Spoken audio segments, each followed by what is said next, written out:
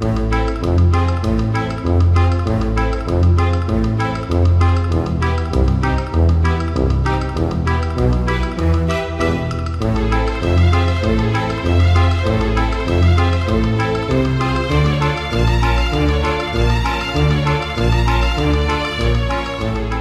a world where monsters have taken their place among cinematic history, but who are the real monsters? Are they the scaly creatures that haunt our nightmares? Or are they the person you see every day just casually walking down the street? What happens when man outweighs the monster on the screen and creep into our lives and dreams? With our co-hosts Joe Randazzo, Vicky Ray, and Keith Shago, they will uncover who are the real villains as we explore the classic cinema along with some modern greats and find the monster within us.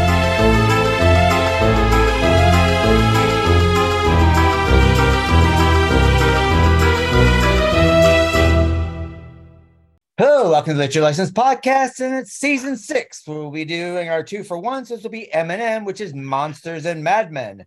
And before we get started, let's find out who's with us. We got Joe Randazzo with us. Hello, Joe. Good morning, everyone.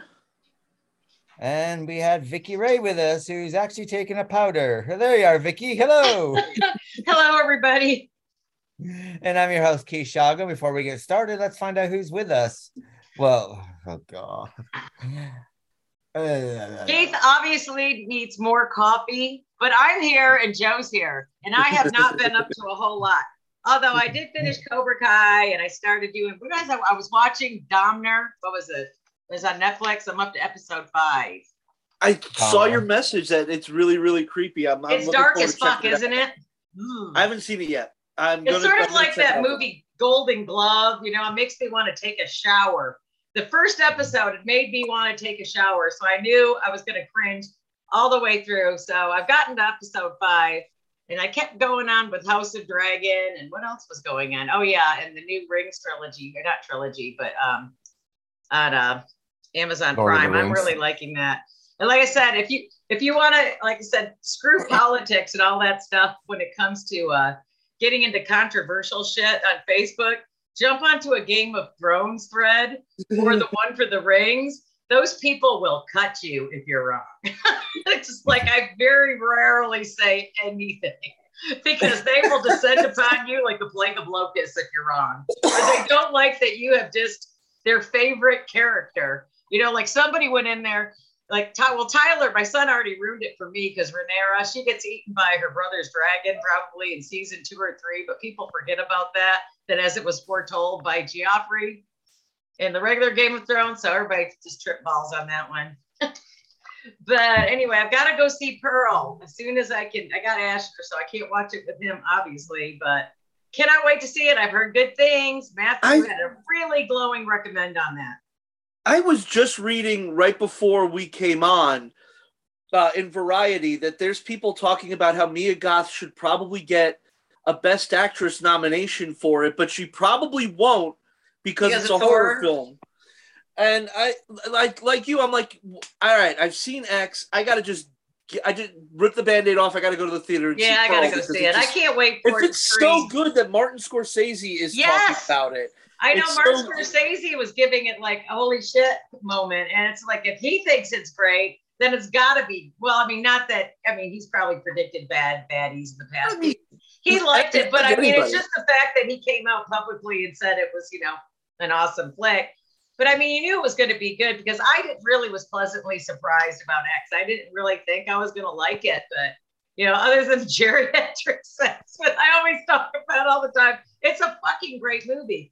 I'm just missed. Like, is it that much better than X that people are talking about? Well, did you read Matthew Bruckmeyer's write-up about it? I did not. I mean, he's really good at his reviews. I've got to try to get him to let us print some of his reviews.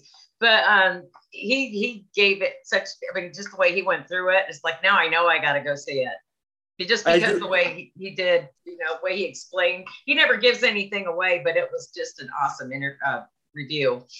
I'm just going to have to go check it out. Let's just how it is. Maybe Monday or Tuesday, I'll check it out. What about yourself, Joe? What have you been up to? A lot of work. A lot of work. I finally put in some vacation time for mid-October, so I'll But finally. you went to work yesterday, didn't you? You weren't supposed to. Oh no, I was yesterday. No, I was supposed to. I I thought they called in. I'm so exhausted from work now that I'm like 2 days off, don't do it anymore. And I realized I'm the only one of everybody at work that hasn't taken any time off yet this year. So like, let me do that. You got some vacay coming up, don't you? I just put in for it earlier this week, so finally. Well deserved, sweetie. Huh? Well deserved. I know. I'm gonna enjoy. I don't know what I'm doing yet. I might go to New York and see my nephew. There you go. I'm just gonna take the time to just recharge. Maybe not even go anywhere. Maybe just lay on the couch just for a chill. Week. Besides that, I've been going through my daily movies. Today I've got to watch a foreign language horror film is the challenge for today. So I've got a bunch of ideas for what I'm going to watch. Which one for foreign language? I like a good one every so often. My roommate's father, Sean's father, Sean Steffen, who's on the podcast on the Batman episodes, his father for Christmas gave me a horror movie from the Criterion Collection called The Cremator. It's a Polish film from the 60s. Ooh, the Polish even. They have no filters. It's funny because I never heard of it, and then I'm seeing like it's on like all these lists of like the best horror movies you've never seen. And I never heard of it. I've never heard of that one, so I'll probably look it up then. Yeah, it's a Criterion release, so who knows where it might be streaming somewhere. I don't know, but yeah, I'm probably gonna check that out today. I've got a couple of horror films from Mexico from the 30s that I've been wanting to check out. And that was an interesting website of the 20s that you sent me the other day ago. That's Pearl's website. Yeah. That's the official watch list of different movies for Pearl or different. Oh my god, I didn't get through most of it. My husband was like, "What the hell are you watching?" I got some link Joe sent me. 1920s porn. I know. Some of it hardcore too. Where was this shit when I was writing papers in college? It's just like, come on. I mean, I so missed out on the internet back in the day. Well, there was no internet, so who was going to release? We had microfiche. Remember microfiche? Yeah. Who's gonna release porn from the 1920s? I don't know, but I think it's funny as shit seeing some. But some of it, it's actually not the porn part. But I mean, it's beautifully filmed. Some of it. Oh, there's some burlesque stuff in there. It was definitely an interesting website. I remember Something Weird Video in the 90s was releasing a lot of old, but I don't think I didn't see anything that far back, like the 20s. Some of the stuff I saw from Something Weird Video would be like the 50s and 60s, like just strip teases and stuff like that. Well, they had special pictures back in the day because everybody wanted boobies, even in the 1900s and the 1860s. Yep. I mean, there was boobies. Boobies have always been the downfall of man. I swear to God. If you've ever seen Michael Powell's Peeping Tom. There's the shop, the grocery store. The guy goes in and he asks for the special. What was the special photography or something like that? And he'll pull out like a binder, and the guy will flip through it. And I'll take that one. I'll take that one. I'll take that one. So it's been around forever. Yeah, I mean the Egyptians had it. I mean everybody. It's just one of those things. We're just a weird species. We really are. We're very, what's the word? Visual. At least men are. It's almost as if sex is something very common and normal, and we will definitely be getting to that with one of the movies today. Not in this country. I mean, you're either for it or you're against it. Actually, everybody's doing it. They just don't want to talk about it. Actually, both of the movies today actually do have some tinge of sexuality. Tinge, yeah. The second one's definitely got some tinge. Oh, the second one's more than a tinge. It's Tinge City. Anyway, Keith, what are you thinking? Go ahead. I watched Dahmer. I finished it. Oh, it's did good. Okay. Yeah, I just think that people need to remember that it's Ryan Murphy. So there's some facts that kind of been shoved in. Somebody told me in one of my horror groups that they didn't want to watch the whole thing because they were horrified over his Adam's apple as it was. Like Evan Peters. I guess that American Horror Story thing's still going on, Well, I mean, there's some kind of weird. I mean, they make some. John Wayne Gacy makes an appearance that's in one episode. And they kind of like say they're almost the same person, but they're not. It's totally two different Right. things. John It's Wayne an Gacy interesting take, though. well, John Wayne Gacy was driven by sex, and Jeffrey Dahmer was driven by loneliness. Yeah. So there's a And difference there. abandonment issues. And Clearly had abandonment issues. and stuff I like was that under with the his impression chemical that- imbalances. I was always under the impression that he had good parents, but apparently no. No, he didn't. Clearly Actually, not. No. I mean, we're talking about someone who was an alcoholic by the age of 14. Yeah, his as mom well. abandoned him and everything. It's worth the watch. Like I said, I'm only up to episode It's 5. good. Evan Peters does a fantastic job. So He does. He really is a good actor. He is. I mean, he's creepy as hell, but he's a good actor. What is it? He 8 could have picked a episodes? better 10? dude. What? 8 episodes? 10? I think it's 9. 10. Isn't it? 9. 9. No, it's Okay. 9 episodes. All right. Yeah, but Evan Peters is very, very good in it, and everyone's very, very good in it. They tried to make it. They tried to put a little bit of wokeness in it, which kind of doesn't really fit because it wasn't about race with him. I mean, the police investigation, that probably more about race, about not Right. Well, it's investigating, more but as about far as- homophobia with those nitwits, but Well, I mean, in the day and around that time, I mean, God forbid, I mean, if something happens and you said you were gay, policemen and nurses and doctors will not touch you. oh, I know. I mean, they're probably that was still when AIDS was still kind of here, even in the beginning of it. And I mean, they really didn't care about. I felt sorry for the gays. But I mean, just the gay. I mean, I would hate to be a dating gay male back in that time. Really. Well, seriously. I was back in that day. Trust me, I know. It had to be. It had to be scary. I mean, you just kind of. Well, I mean, the scariest thing is that basically you couldn't you wouldn't get hired. People could fire you at that time. I mean, for some reason, I never had a problem basically myself, but I know plenty of people who did. Right. I know people who went to doctors and their doctors dropped them. They couldn't go to hospitals. Hospitals wouldn't see them. I remember those days. Yes, I do. I remember people getting turned away that had it. It was terrible. Yeah, well, even people who didn't have it. I mean, we were not allowed to get blood. We're not allowed to get blood. It's all those other things that. But you gotta wonder. It's like I'm not trying to bash the police, but they could have investigated that 14-year-old kid just a little bit before they left him there. Well, I mean, go ahead. I mean, the thing is there with that whole thing is that I mean, that could have been handled better and stuff like this. But again, you're in the middle of the AIDS crisis, and the guy said, he goes, I need to delouse myself and take a really hot shower, and because he thought, he's going to catch something from cooties. Yeah, what a bunch of friggin' morons. Well, it wasn't cooties. He thought he was going to get AIDS. Yeah, pretty much it. That's what people thought. Yeah, if people thought that if you breathe the same air as a gay person, you're going to get AIDS. And that was up until like 1989, 1990. Easy. We're Ryan White.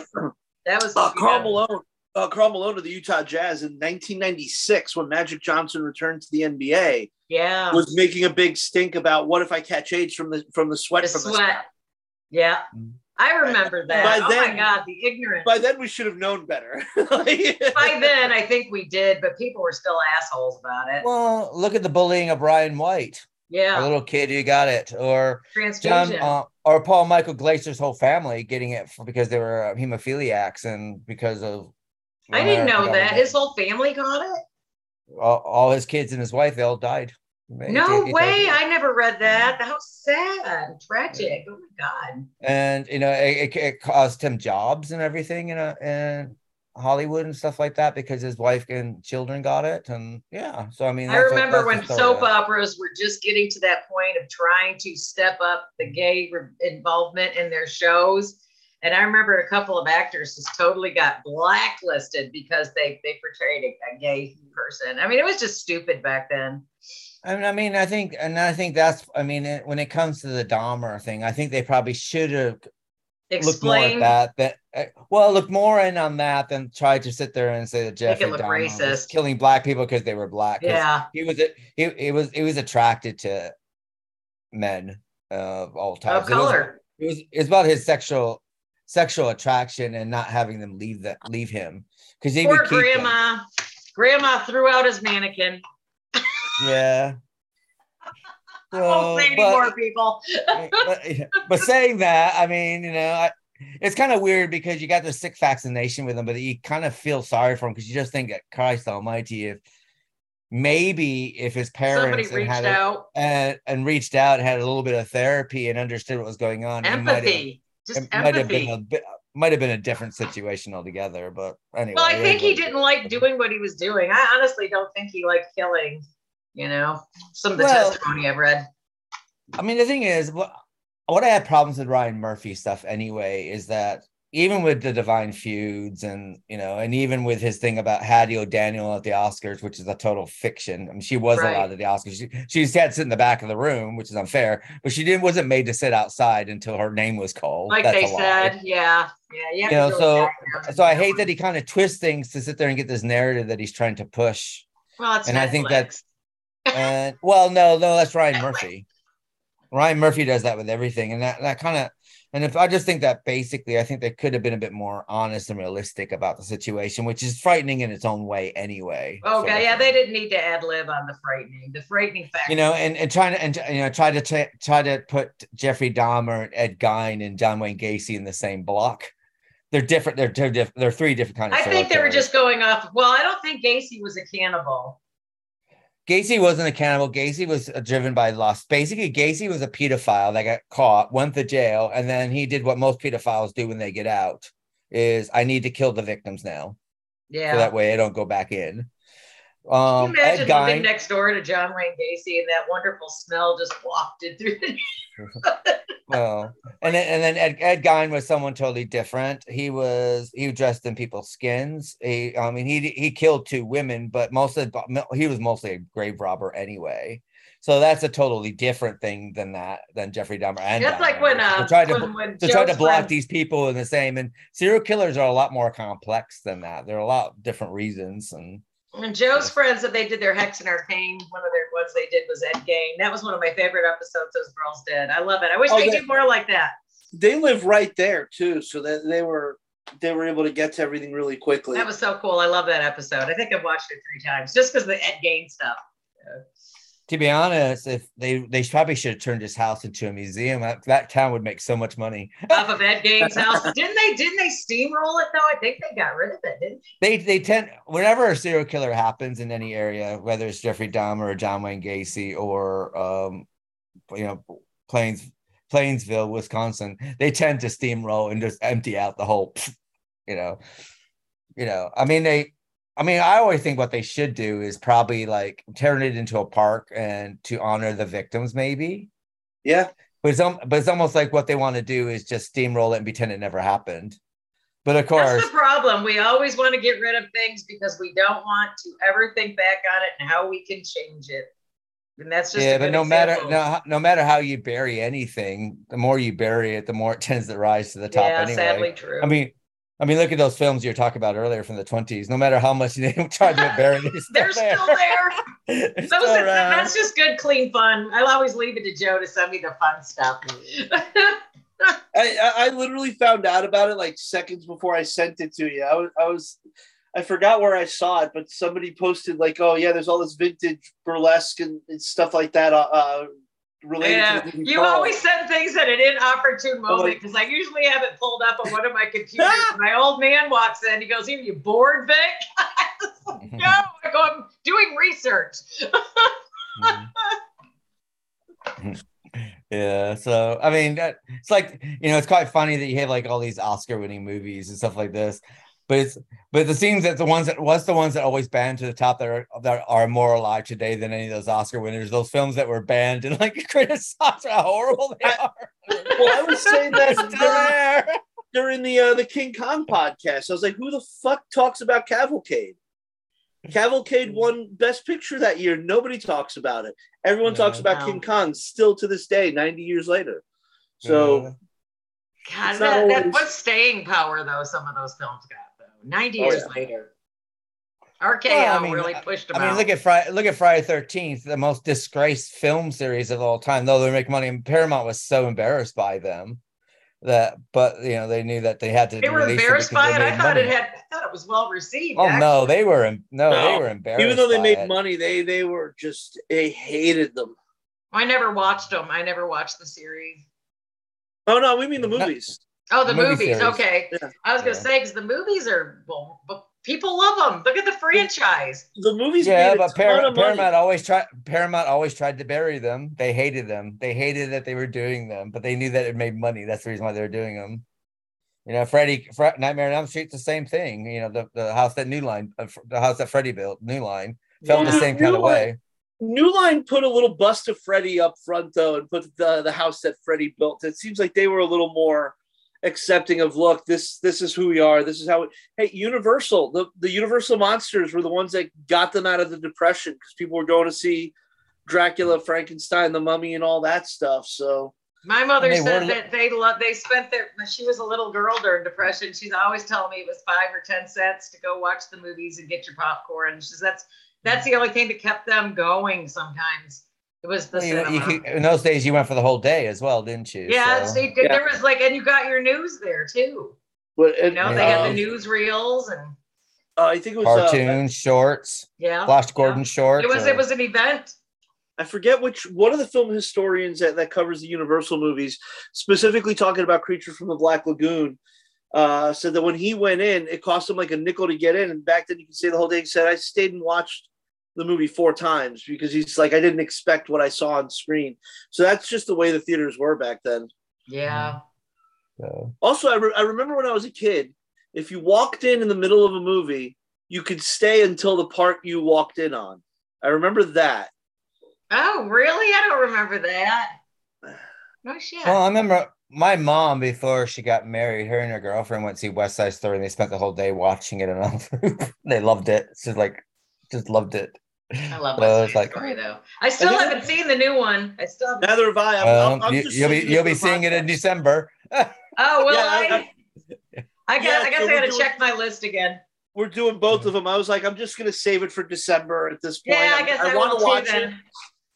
Spielberg's new movie looks really good too. The Fablemans.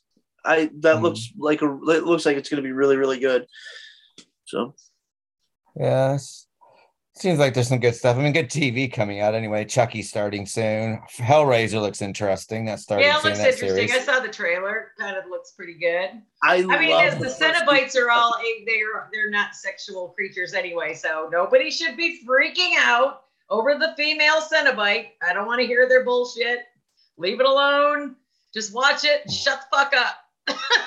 you guys did a book to screen on Hellraiser, right?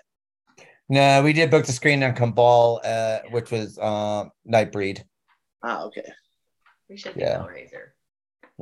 Well, Hellraiser is based on a short, but yeah, I mean, I try to stay away from the big ones, because everyone and their dogs cover the big ones. So yeah, try to take like a sideways slant on those. So.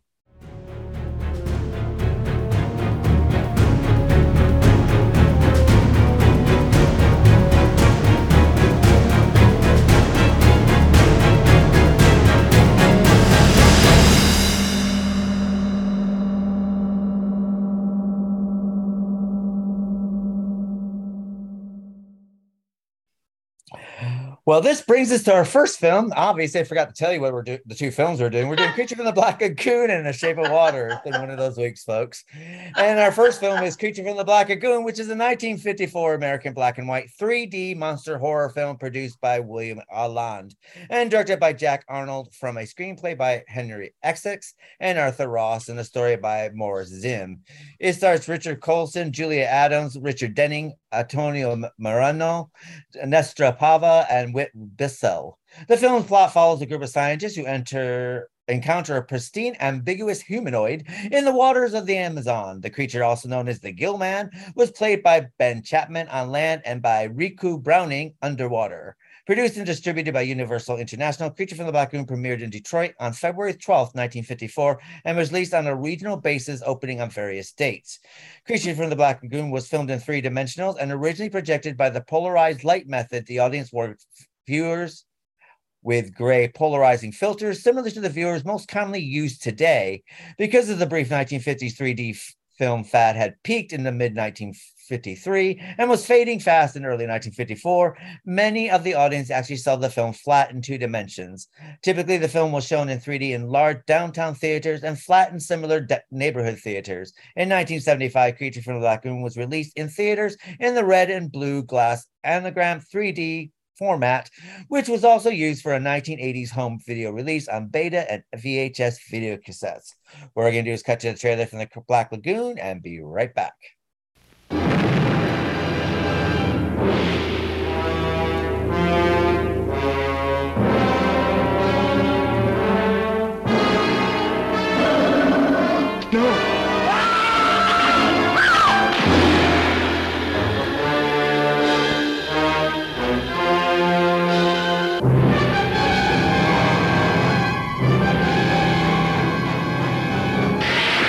Science couldn't explain it, but there it was, alive in the deep, deep waters of the Amazon. A throwback to a creature that had existed 100 million years ago, immensely strong and destructive. A woman's beauty, the bait that brought it out of its lair. See underwater thrills never photographed before. See titanic underwater battles never dreamed of before in this most terrifying of the science fiction adventures.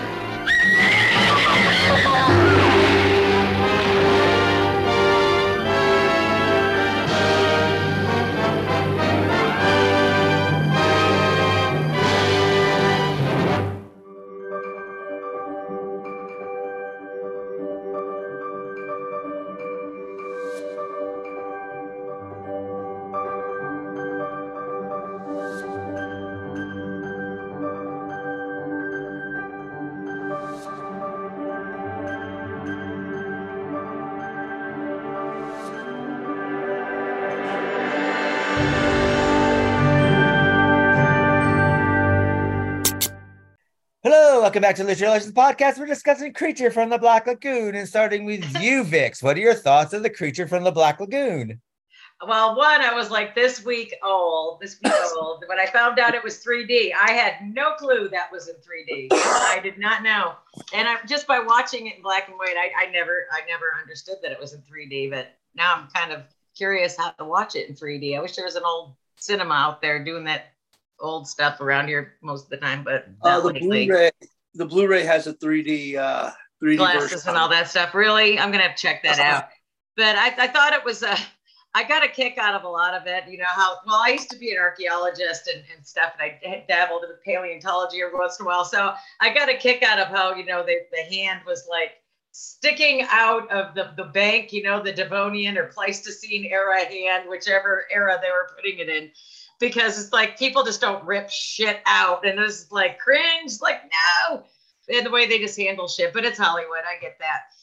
But I really got a kick out of how this monster kind of, I don't know. On the one hand, you had 2 actors. One was on land and one was doing it in the water, and they were both of different sizes. One was taller, one was shorter, so they had to have 2 different molds for this as it was, and I thought it was cool that how they dramatized the Amazon River. This was like down by Pensacola they were filming this. And then in Hollywood, which I mean, they did a really good job of hiding the fact that it wasn't the Amazon. So I give them credits for that back then.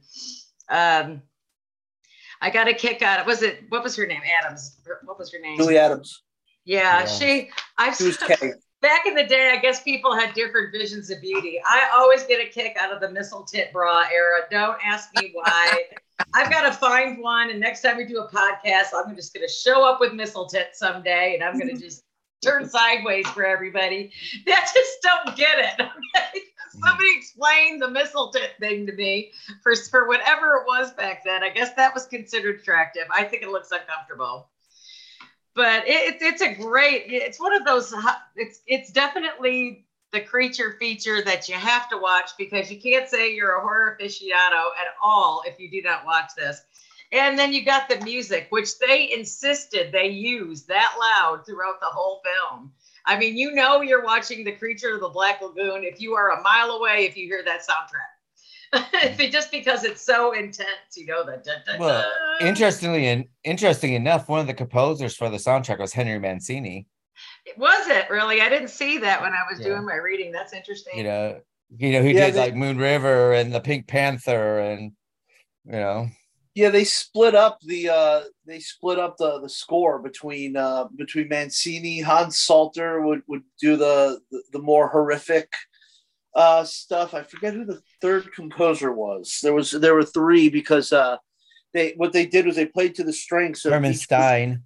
That's what it was. They played to the strength of each composer, and I think, if I remember correctly, none of them liked that Creature's sting, because it was completely it's not musical at all. It's just jumping out at you. And I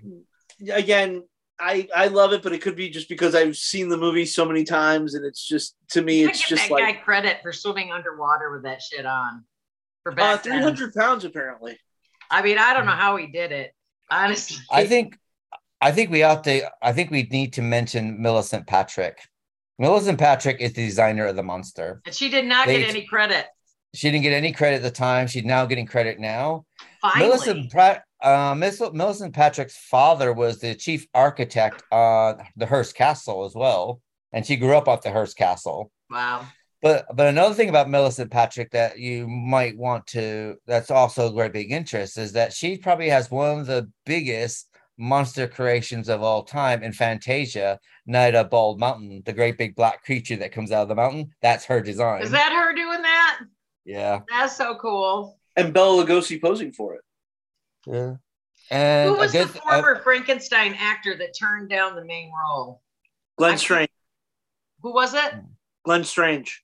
Was it? Okay. I couldn't find that. He was the monster in House of Frankenstein, House of Dracula, and Abbott and Costello Meet Frankenstein. Yeah, okay, you're right. That's right. Sorry, Keith. So she didn't get any credit, but she's got a lot of stuff like that to her credit, and they never gave her credit. Another thing about Millicent Patrick that you'll like, if you're an Abbott Costello fan, she's in Abbott Costello Meet Captain Kidd. She's in that film.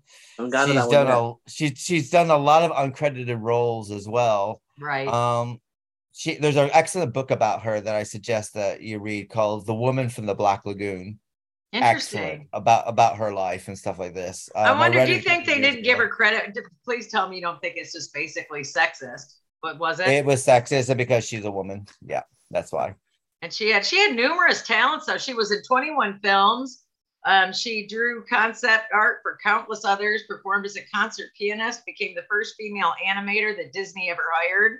Before Creature from the Black Lagoon, she sketched various monster body parts for Universal. And this gave her an opportunity to shine, and they still didn't give her credit for it. The funny thing about her as well, when I was reading the book about her life sort of thing, and this was sent to me to do a review on, so I didn't know nothing about this a couple of years ago.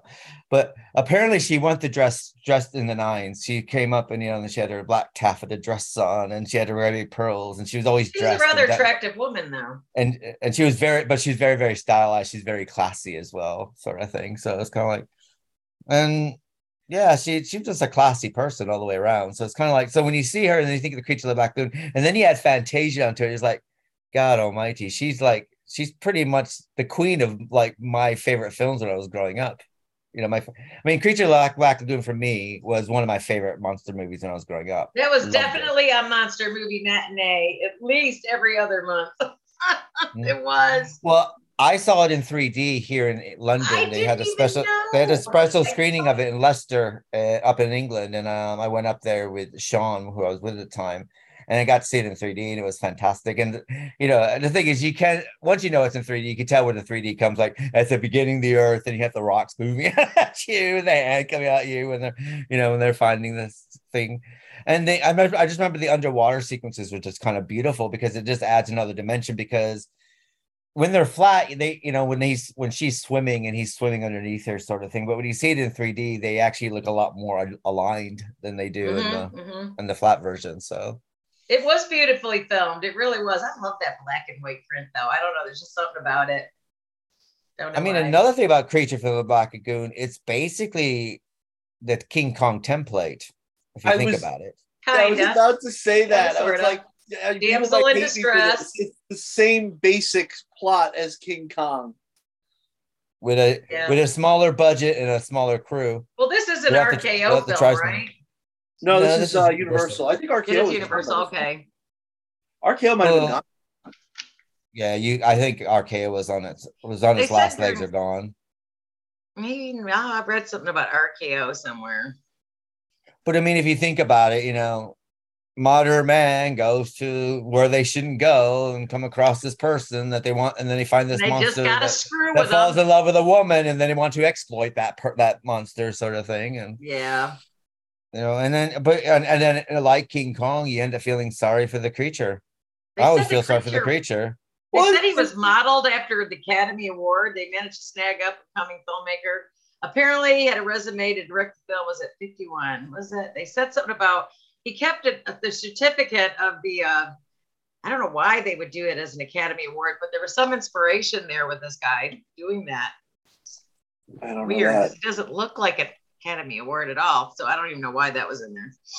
But if you do think about it, the monster's just, the creature in this case, just living his life, and then all these people show up and.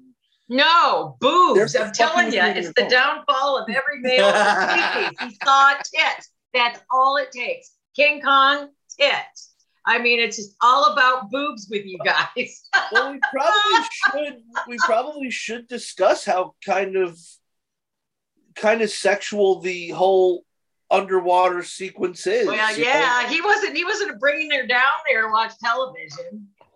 Well, I think we have to give a little bit of credit to the female character in this film anyway. First of all, she's a scientist. She's got brains. She's smart.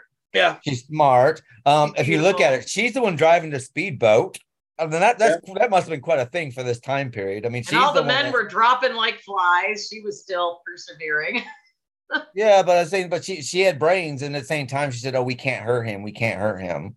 She's the one that the value of the fine. Well, she's also the voice of reason, and the whole thing like, "Oh, we need to protect you." She goes, "No, I can protect myself."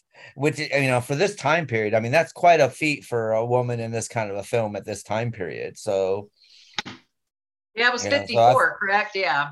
Yeah. Yeah. Well, this is the height of the 1950s. 2.4 children, the model housewife, and all this stuff is going on in society. True, that is a good point. I never thought of that, but that is a very good point. The idea of the final girl now that I guess, nowadays. Who was actually the first final girl? Was it Fay Ray? We talked about this once. Who was the first final girl? We figured it out. We tried to figure it out one time. Hey, it could be Fay Ray. Could be Evelyn Anchor. Well, you can go back to the Silence with Phantom of the Opera. True. Yeah, Mary Philbin. The opera. Mary Philbin could be. And there was Nosferatu. You had that one. Yeah. Yeah.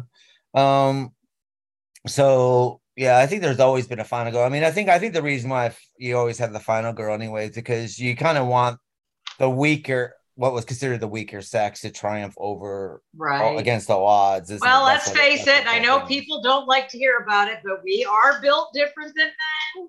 So I mean, well, I kind of miss the fact that guys would really like to save the damsel of distress. Personally, I don't want to change my tire on the side of I-30. I'm quite thankful for today because I now know that if I'm on Titanic 2 and the boat sinks, that's right, baby. I'm now going to get a lifeboat because women want the same rights, and so they're going to go down with the ship, and y'all get to live this time. There you go. Equal rights, babe. Equal rights. You fought for it. I'm with you. Men and children first. Sit down, you're rocking the boat. So, but the interesting thing about it is when you do see the swimming scene, when he first sees her, she's backlit. So, that's right. That's right. When you see the light shining down on her down through everything, like if you couldn't even the creature can't even is she naked? He's never seen anything like this before. He doesn't know. We don't know what his species looks like. Let's face it. Somebody had to have him. Was he an egg? Was he is he a amphibious land to whatever creature? Because he can't breathe out of water for too long. He does have a relative that comes back in a sequel. That's right. We get a little insight from Sally Hawkins in the next movie on on how it works. I didn't know. That Clint Eastwood was in the 1955 sequel. I didn't know that. I didn't know that. He's a scientist. Yeah, he doesn't even get credit in the movie for it though. Back then, they didn't put his name on there. Well, that He was might.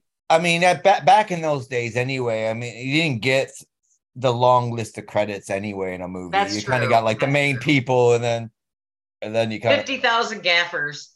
He was. Who's the other? I think it was also Tarantula. Was that the other one? secretary to the costumer, Secretary to the gaffer. Yeah, a little bit different now. But I think Eastwood was also in. I want to say he was in Tarantula also, which is another Jack Arnold movie. Wait, Jack Arnold didn't direct the sequel, but Well, did we do Tarantula? No, we did them. We did them. Sorry. Yeah. Oh yeah, we did them. We did not do Tarantula yet. Our tarantula, that big spider, that poor thing. Incidentally, directed by the same director of Creature from the Black Lagoon, Jack Arnold, who is kind of a golden boy at this point in Universal, because he was the guy that they were going to for all these monster movies at that point. He's the one that lived, right? He's the romantic interest of the lady. No, he's the director. Oh, Jack Arnold's the director. Jack Arnold's the director. Okay. I get confused. He directed the film. So, but yeah, the Richard Carlson is the romantic lead who lives. What was the other actor's name? The blonde-haired guy who's really handsome. He's a very handsome dude. I was surprised that he wasn't the lead. Seriously, because he's the sexier. Richard Denning. Yes, Denning. Yeah. Well, I guess they wanted somebody who, like they wanted the guy who was really attractive but kind of douchey. Right. Because I think otherwise, if he's really that bad boy mentality, maybe a little bit. Yeah. Because if you had him be really, really smart, really rich, really successful, really handsome, then no one would relate to him at that point. I think that's why he had to kind of be the secondary. Oh, excuse me. Crazy. Both of them show up in a lot of these 50s horror movies, though. They pop up all the time. Well, Universal had their contract players, and they would just kind of they'd be like, oh, well, we have Vicky for a year. When you come in on Tuesday, Vicky, you're gonna go to lot 17 and do this movie, and you're gonna go to this one and do this movie. So they just had like this rotating stable of stars. And when you watch a lot of these movies, because there was no home media really to speak of. Well, that makes a lot of sense. I think I was talking to you about that a couple of days ago, maybe even last week. We were talking about, it's like, wow, Dracula has the same music as Frankenstein. It's got the same people in it for back then. And I never noticed that until last week. Some of the music from some of the older Universal movies pop up in this too, because there was no home media. So how would you remember? Yeah. Because if you saw Frankenstein in 1931.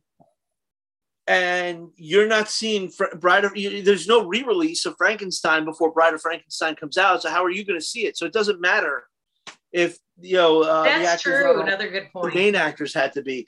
Well, I mean, another thing you have to remember is that we did what happened to Baby Jane, and you watched The Feud, and the whole thing is that Betty Davis was a Warner. Yeah. Joan Crawford was MGM, and then she came over to Warner, and then she went over to somewhere else. Or Judy Garland. Every Judy Garland film you'll see until she had her breakdown is MGM. They're all MGM films. That was a soul-crushing last few episodes of The Feud. I tried to forget about that because it was so incredibly sad. Yeah, but the thing is that but no matter what star you look at anyway, whether it's so any expendable, of the stars, people that spit you up, use you, and spit you out. It's awful. Well, but what I'm saying is any star that from any of this time period up until 1964, 65, every movie they did was for the same studio, unless they were loaned out every once in a while, which is very rare. But if they loaned them out, they did a trade-off for one film, and then they'll go back. Like all Marilyn Monroe films are all Warner films. Yeah. She had her own production company, though. James Cagney would be the outlier in that, because James Cagney would constantly fight with Warner Brothers, leave to do his own thing for a little while, and then come back. So, yeah, if you really look at it, that's why you get the Warner Gangsters, the Universal Monsters. That's why these movies are the way they are, because you had the same stable for basically everything. They did rush that sequel in 1955 to that. I didn't see how well it did in the box office, though. They all did well. They did do well? Yeah, there was a third. There's a third. Yeah, the only reason I knew that Clint Eastwood was in that movie was because of Mystery Science Theater 3000. Oh yeah, they Clint Eastwood. Yeah, they. I mean, after his line of dialogue, they go, "Yeah, that was terrible. We're never going to see this guy again." Yeah. I mean, the problem. I mean, I guess Creature was the film. Creature from the Black Lagoon made a lot of money. It was a huge success at the time. And then they did The Return, but like sequels that were around this time, Universal started spending less money on them as even though Return did a good volume, and then by the time you get the third one, you could see where they've actually they didn't even have enough money to do the full makeup. They did the full thing. He's just a guy with a head, right? Yeah, they went with we're giving him a regular human body so he can walk on land. So all they had was the creature mask. Yeah. Because they didn't want to spend the money on doing another full outfit for the guy. And stuff I gotta find that one with the giant tree guy carries off the girl. I can't remember the name of it, but it was driving me nuts. I couldn't remember. It was one of those really fucked up B movies from back in the day. Black and white. It was a tree thing that was carrying a girl. I've got to find it and I'll send you the clip. It's funny as hell. It's not ringing a bell for me either. No, you'll know it if you see it. I think it was a tree. What Joe was saying, I mean, the film is very, very sexual anyway. The whole creature and the way that's done with the creature swimming underneath her and she's swimming over the top and all that underwater sequences and stuff like that. Surely the babes in his kingdom have boobs. Well, I mean, but the thing is it shows like what you're living in a very, very censorship time. Basically, you have to be very, very careful. I mean, you can't have couples in bed together. Couples who are married are not allowed to share a bed on screen or TV at this point. And it's like, so how do we express sexuality between the creature and the woman? And the way that they express it, they do get away with it. It's a fantastic way to do it, because you really have to think outside the box. It was subliminal a little bit. I caught it. I know you guys did. Oh yeah. I mean, if you compare it to 25 years earlier, where you have Maureen O'Sullivan swimming naked with Tarzan. I mean, they can't do that anymore, No. Or what was that movie? Oh God, what was her name? Oh gosh, Rita. What was her name? She was in that movie. She had to be naked. Oh God, it was about the witches. Samantha Stevens beginning. Oh my God, I'm having a blonde moment here. I Married a Witch. I Married a Witch, yeah, because she was supposed to be, she had no clothes on in that scene. And that was like the 30s or the early 40s, I think. So the more we examine these older films, I am just, wow, the crap they got away with. And that, I mean, you hear more about bullshit now about people getting offended about this and that than you heard back then. Well, back then the Catholic leagues were the ones who kind of pushed for the Hays Code. They were the ones that what was that? Was Sign of the Cross, I think, was the one that kind of got them, that kind of made the Catholic leagues like really push for the Hays Code. I think it was a combination of all those movies and all the William Wellman pictures. So Cecil B. DeMille kind of used to wind them up before the Hays Code came through. Yeah. But if you look at Cecil B. DeMille films, there's these great big biblical epics with orgies going on in the background, basically. At least the ones in the 20s, the 20s and 30s they were not in the new versions that he filmed when he sanitized them not your 10 Commandments or the story of Ruth, which we'll get into the next one, but in those biblical epics. No, the 10 Commandments. Well, the Israelites were supposed to be orgying it up when Moses came down and got pissed and smashed the 10 Commandments. So there was all kinds of hanky panky going on in that movie. I mean, But we had the Hays Code was really, really in full force at that point, sort of thing. I mean, to be honest, in the 80s, we had quite a bit of problems as well. I mean, we had the Mothers Political League in the 80s, so we can't say much about that. I mean, the shit that the horror films had to go through just to get past these uptight mothers. With Silent Night, Deadly Night being probably the biggest one that they went after, because you can't Part 1 and 2 killer or what they were pissed off about the second one too. Yeah, I mean, because it was ruining Santa Claus for kids. That's why. I don't know, but I find it. I just loved it personally, but then again, we don't We're not nice people. I know you're not.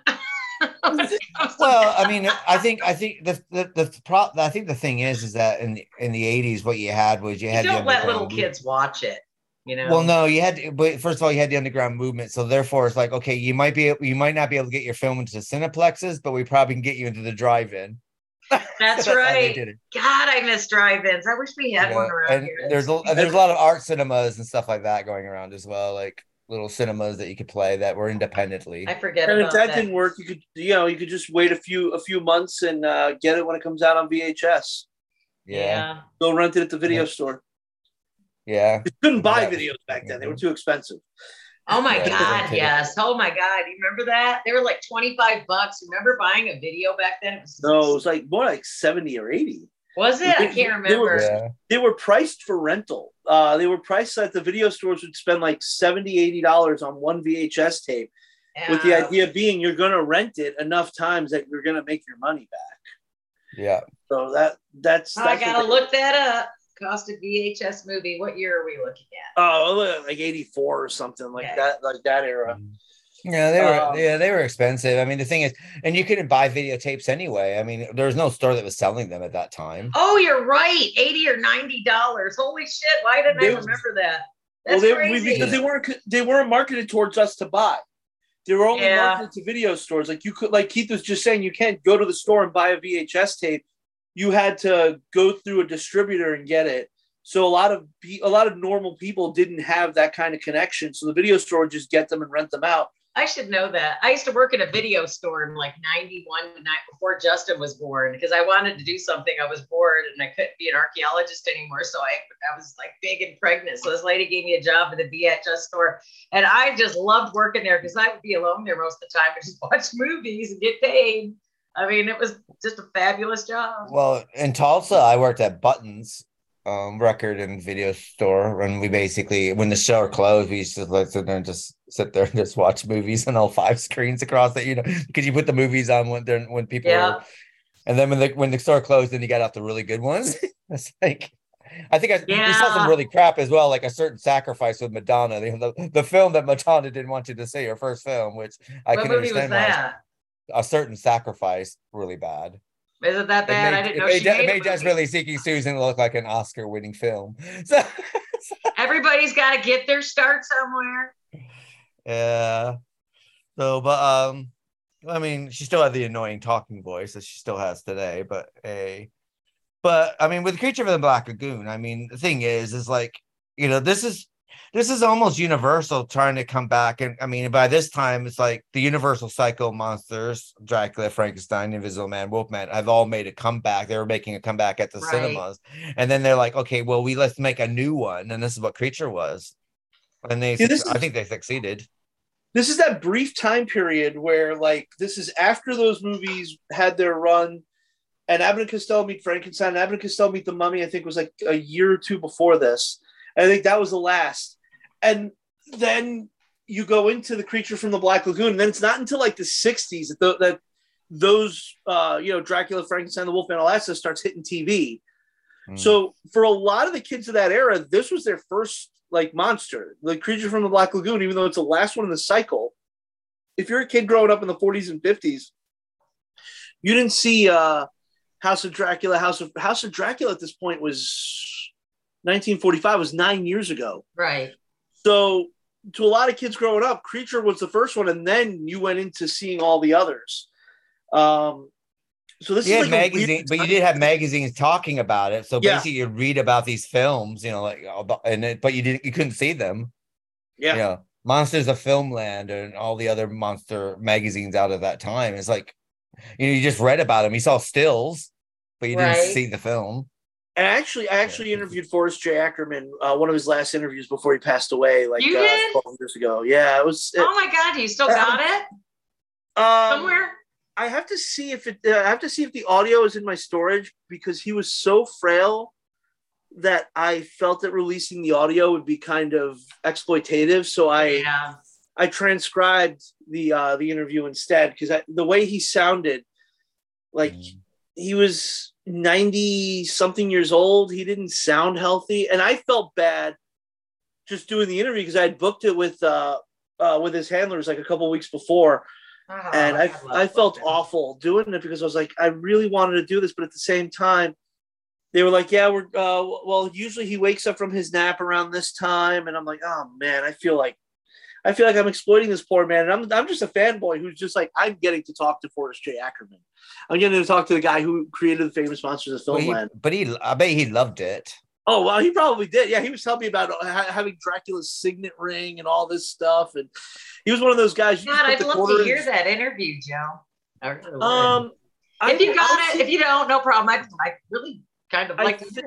I think I still have the CD of it. I could send it to you. The website that posted it initially is long gone. Oh, so I was gonna write it down. Okay. I have it transcribed. I can send you the transcription. That's cool enough. Don't worry, just when you get a chance. I'd just be curious. I'll do it later on. But yeah, when did you interview him? 2009 or 2010, right before he died. Like a month before he died. I think another thing that's quite amazing about these magazines at that time is that they were done by like one guy producing and everything. Yes. You know, like I was really in love with. Remember the Scarlet Street magazine? I remember that one. I don't remember that one. I don't remember it as like I don't think I grew up. I don't think it was ever published while I grew up, but I have issues of it because I went at one point on a monster magazine binge, like buying everything I saw. Well, Scarlet Street kind of ran from like the late 80s into like the 90s. And I can't remember the guy who did it, but I remember but I used to buy it. It came out every 2 months, and it was fantastic interviews with like Fay Ray and stuff like this. And I remember like I contacted the guy to do my subscription. So I contacted the subscription number, and it was the guy who puts the magazine together. It was a one-man shop sort of thing. Yeah. And I was like amazed. I had this long conversation with him. And unfortunately, it stopped being made because he died. You know, and then of course that was the end of the magazine. But I mean, that was fantastic. I still do the film magazine thing. I was at Barnes and Noble the other day. I picked up Film Facts and Dark Side, so I still buy magazines. Oh, no kidding! Those are still out there. I thought everything is going digital. Dark Side is a UK based one, but if you go to Barnes and Noble, they'll have them like 2 months behind. Sam Irvin often writes for them. A lot of filmmakers. Yeah, okay. A lot of filmmakers end up writing for the Dark Side magazine. But yeah, that's what those magazines led to. Is like Castle of Frankenstein and all that stuff. Eventually, you started getting like Joe Dante coming in and writing for them, and David J. Shaw writing for them, and all these guys went on to be, writers, directors, and stuff themselves. So yeah, they were a good outlet for monster kids. And they were people. They weren't people who were doing it for profit. They were people doing it for the love of it. So that's why the magazines were so fantastic, sort of thing. Yeah, there is a difference for people who just love the art. So, sometimes I get up and I just write about a movie because fuck it, what am I doing today? I enjoy you and Matthew, and there's a few other people. I really enjoy your reviews with you guys. I see that you guys got one coming out, or I see that you wrote one. I will go read it because I really love how you guys review stuff. So knowledgeable, both of you. My problem with the longer form ones is that I keep looking things like I've been writing the same article on The Old Dark House and The Black Cat for like a year now because I keep like looking up different things and I keep wanting to include it. The thing's going to be like 100 pages long by the time I'm done with it. So. But when it's just like a quick short thing on Facebook, I knock that out in like 2 minutes. And like I've been doing y'all do it. Just like bang, right over the facts. Boom, boom, boom. I'm always amazed when y'all do that. With these that I've been just writing up on Facebook daily for, I don't really go too in depth with them. I just kind of write what I think about the film and that's it. Because if I tried to go in depth with it, I'd never get them done. I just can't put my thoughts down like that. I'm too ADHD for one. I can't do it. I go bing, bing. I'm all over the place. So, but there is, like he said, there's like when you love something, and we'll definitely get to that with Del Toro. When you love something, obviously, see how how it's dripping from what some people write or produce or create. So. And yeah, The Creature was one that inspired a lot of people, and it's still huge to this day. Remember when he showed up on the Munsters one time? The Gill Man was on the Munsters. He had a little cameo on the Munsters. Well, I think it was he named Uncle Gil? You might be right. I'd have to look I it don't up. remember. I did remember that he was on the Munsters once. And the creature, as far as like just marketing, Universal has done a great job marketing the creature because he's everywhere. He pops up on everything. I have a poster in my storage, a Pepsi and Doritos poster with the creature from Black Lagoon on it. It's just like epic. It stands for everything we love in old horror movies. So I mean, it really does. I mean, he's so significant, like Dracula and Frankenstein and it's the guy in a monster suit. It's just a guy in a rubber suit. That's all it is. Yeah, just a regular dude. Or two regular dudes in this case. Two regular dudes, one short, one tall, one swimming, one not. But the one swimming basically had the worst job of it all, I would say. I just get claustrophobic thinking about being stuck in that outfit and having to swim with that kind of weight. I don't know how he did it. Well, he had no oxygen tank either. No. And if you look at those shots, there's some long shots there where it's basically in one shot. There's no fancy editing or something like that. Especially those scenes where he's going down into the seagrass and all that crap that's laying around down at the bottom. I didn't know it. But even when he's swimming upside down, think about it. He's swimming upside down, and I mean, you know what happens when you're swimming like that under the water upside down. Basically, you got the water going into your nostrils and everything, don't you? Yeah, and it's probably filling up in his suit too. Yeah. Yeah, that could not have been comfortable. That could not have been. I mean, what did it take hours to put that shit on him too? But it's an amazing looking suit. They did a fantastic job. They did a great job for it back then. Well, she did. She who will not be named, poor woman. Millicent Patrick. So, but for those people who want to know more about her, I really suggest finding the book, The Woman from the Black Lagoon. Or even just look her up. What a fascinating life. She's excellent. And the look of her is fantastic as well. Yeah, unappreciated in her own time, definitely. But she still kept strong, and she's still very proud, and she did what she did. And when you read about her, she's a remarkable woman, and she definitely broke glass ceilings in Hollywood. Yeah.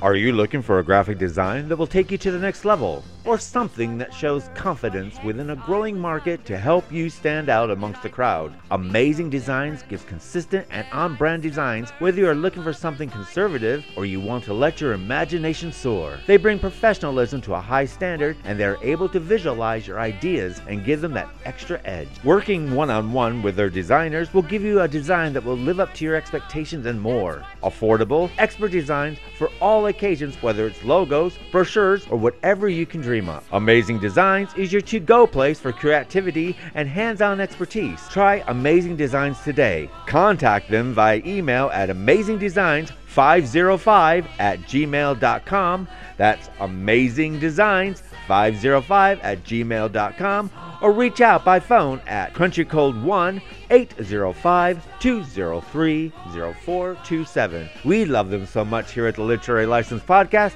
that we use them ourselves. But I'd rather be different than be the same.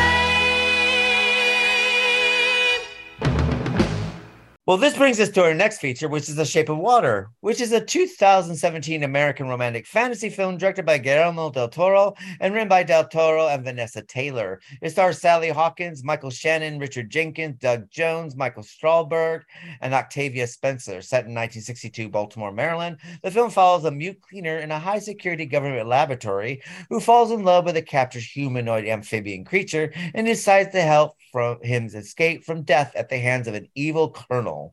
Filming took place on location in Ontario, Canada, from August to November 2016. The Shape of Water was screened as part of the main competition of the 74th Venice International Film Festival, where it premiered in August 31st, 2017, and is awarded the Golden Lion. It was also screened at 2017 Toronto International Film Festival. It began a limited release in 2 theaters in New York City on December 1st, 2017, before expanding wide on December 23rd, 2017, and grossed $195 million worldwide.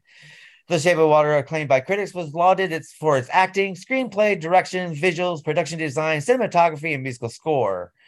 The American Film Institute selected as one of the top 10 films of 2017. The film received numerous accolades, including 13 nominations at the 90th Academy Awards, winning for Best Picture, Best Director, Best Production Design, and Best Original Score. It would mark the first time since 2003 a film had won Best Picture without featuring on the National Board of Review's top 10 films of the year. It was nominated for 7 awards on the 75th Golden Globe Awards, winning for Best Director and Best Original Score, 12 at the 71st British Academy Film Awards, winning 3 awards, including Best Director, and 14 at the 23rd Critics' Choice Awards, winning 4 awards. A novelization by Del Toro and Daniel Krause was published on March 6, 2018.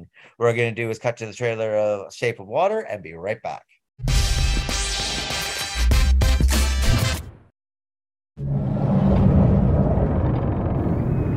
If I told you about her, the princess without voice, what would I say?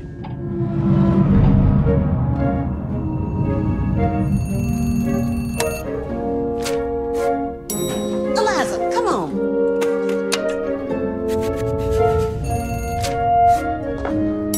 Eliza, hurry.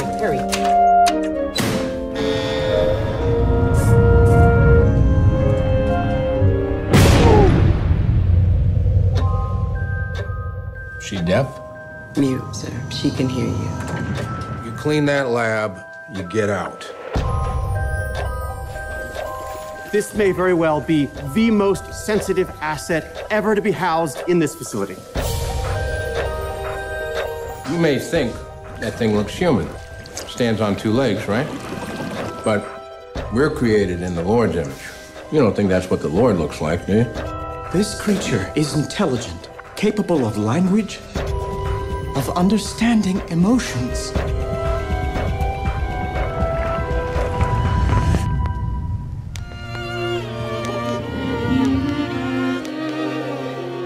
When he looks at me, he does not know how I am incomplete. He sees me as I am. J'avoue, je n'ai bavé pas vous, mon amour. Avant d'avoir eu vent de vous. The natives in the Amazon worshiped it like a god. Get him out. What are you talking about? No. We need to take it apart, learn how it works. I don't want an intricate, beautiful thing destroyed. We can do nothing. I'm sorry. Don't do this, Eliza. What is she saying? Don't do this. Oh, God, it's not even human.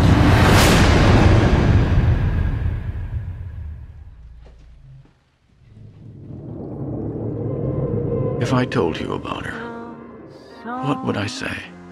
I wonder.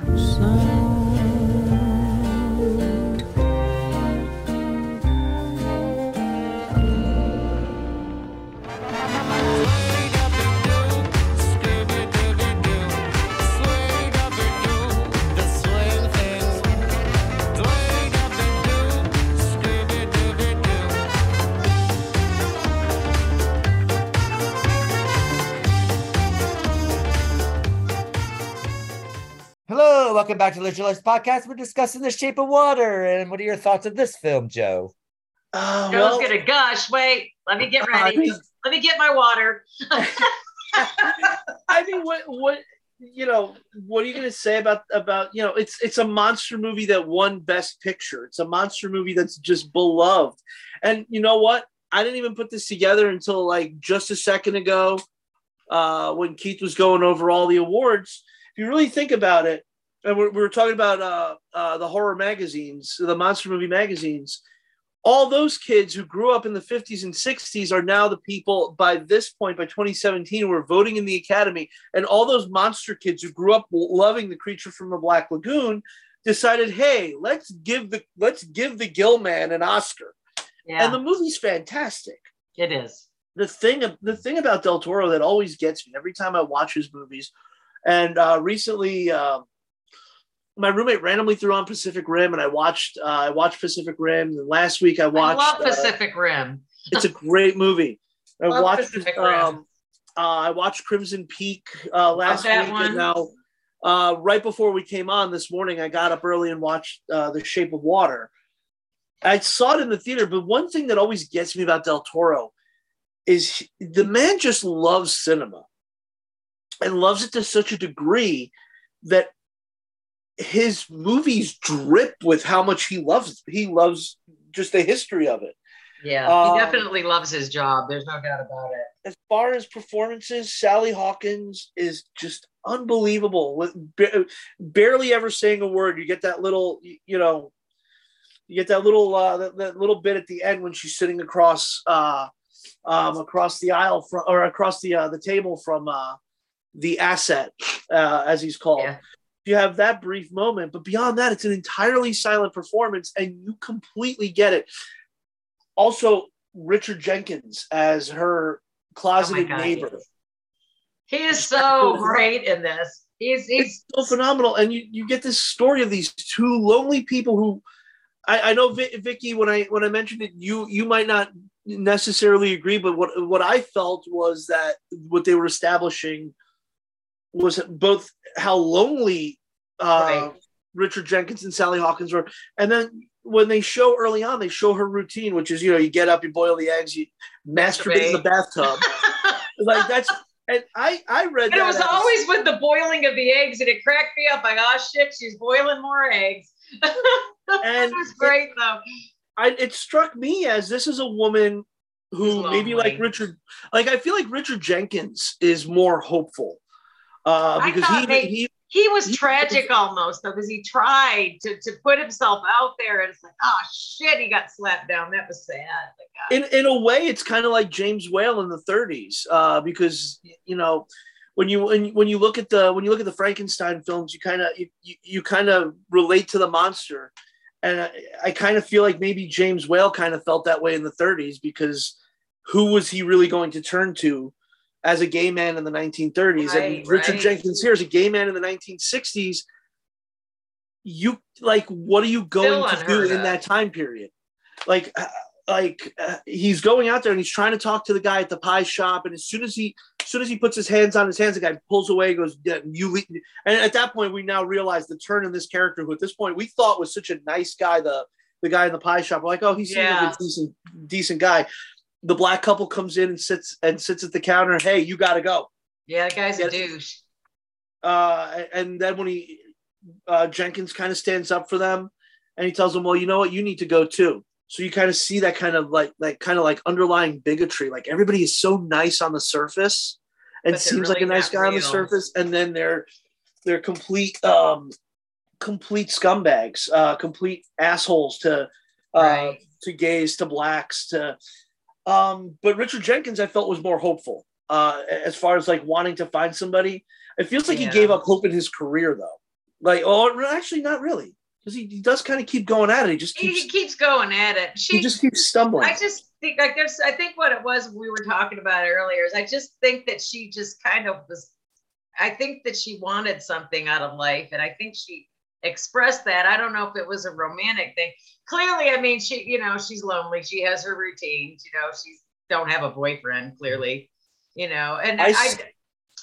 yeah, go ahead. Well, no, she just does such a good job at this. I really love her and most of her performances. But everyone in this film is lonely. Huh? But everyone in this film, everyone in this film is lonely. Octavia Spencer, she's married and she's lonely. Yeah, that's right. Because her husband, she's always talking about her husband. The wife who's trying to please Michael Shannon's character, she's lonely. Right. The kid striving. Oh God, he was such an incredible dick in this movie. But the kids striving for affection from their dad are pretty much solitude. I guess this is a movie about loneliness. Now that you guys bring those points up like that, I guess. And with Sally Hawkins' character, anyway, I mean, what you got the most loneliness of all. She was found by the water, and I think, what is it, Esposito read, I didn't know this either, means like orphan, kind of whatever. But I was going to ask you guys, because this still confounds me. I've watched it twice now, and I didn't know whether the end was a dream or was it the reality. But she has these things on her neck. Was she born of the water in this world of Del Toro? She was found by the water. Yeah, but the thing is, the film is not a realist. The film is a fairy tale. It's very much a fairy tale, yeah. Well, I know And it's a fairy tale. I go, but I mean, was she of the water? I mean, was she a water creature? But that depends on your version of happily ever after. Well, I'd like to think that they lived happily ever after, because I thought he was a beautiful monster. I mean, he was just beautiful, and he had the little blue, and he'd get all happy and stuff. He'd slide up. What a beautiful creature he designed for this movie. I mean, it's almost repulsive at the same time, but beautiful, because she has sex with him eventually, and the little black lady's going, well, does he have and she's going, well, she makes this motion where this cod piece kind of opens up. But I mean, this is Del Toro's love letter piece for Creature from the Black Lagoon. Right. He said that over and over and over again whenever he talks about this film sort of thing. And he's been thinking about doing this for 10 years. It took him 10 years to get the story fully developed and what he wanted to look. But another thing that Del Toro does is that I didn't realize it because I watched all the extras that are on the Blu-ray disc, and every single little thing on the film set is because he's put it there. Like everything his birthday present. He had a little birthday thing. His birthday's October 9th. And then when they do that was it October 10th, the fated day when the rains come and she's got to get him back to the water, apparently. And they showed that there's a lingering shot on the Rip-Off Daily calendar, says October 9th, which is his birthday. So he gave himself a little thingy there, to his birthday. But there's also a lot of nods to sort of thing. Like if you look at the wallpaper, it's waves. If you look at even on the black, even on the blank, and even the blank thing without the wallpaper, it's just like. But if you look at the texture in the wall, it's the shadowing of waves on all the walls and stuff like this.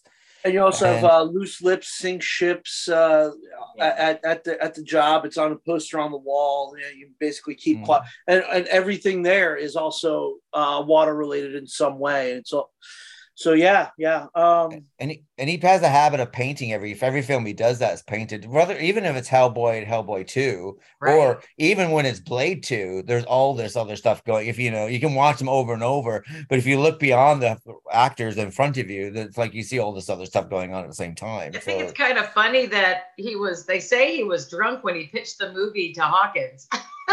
Apparently he was kind of lit. They were some Hollywood something or other.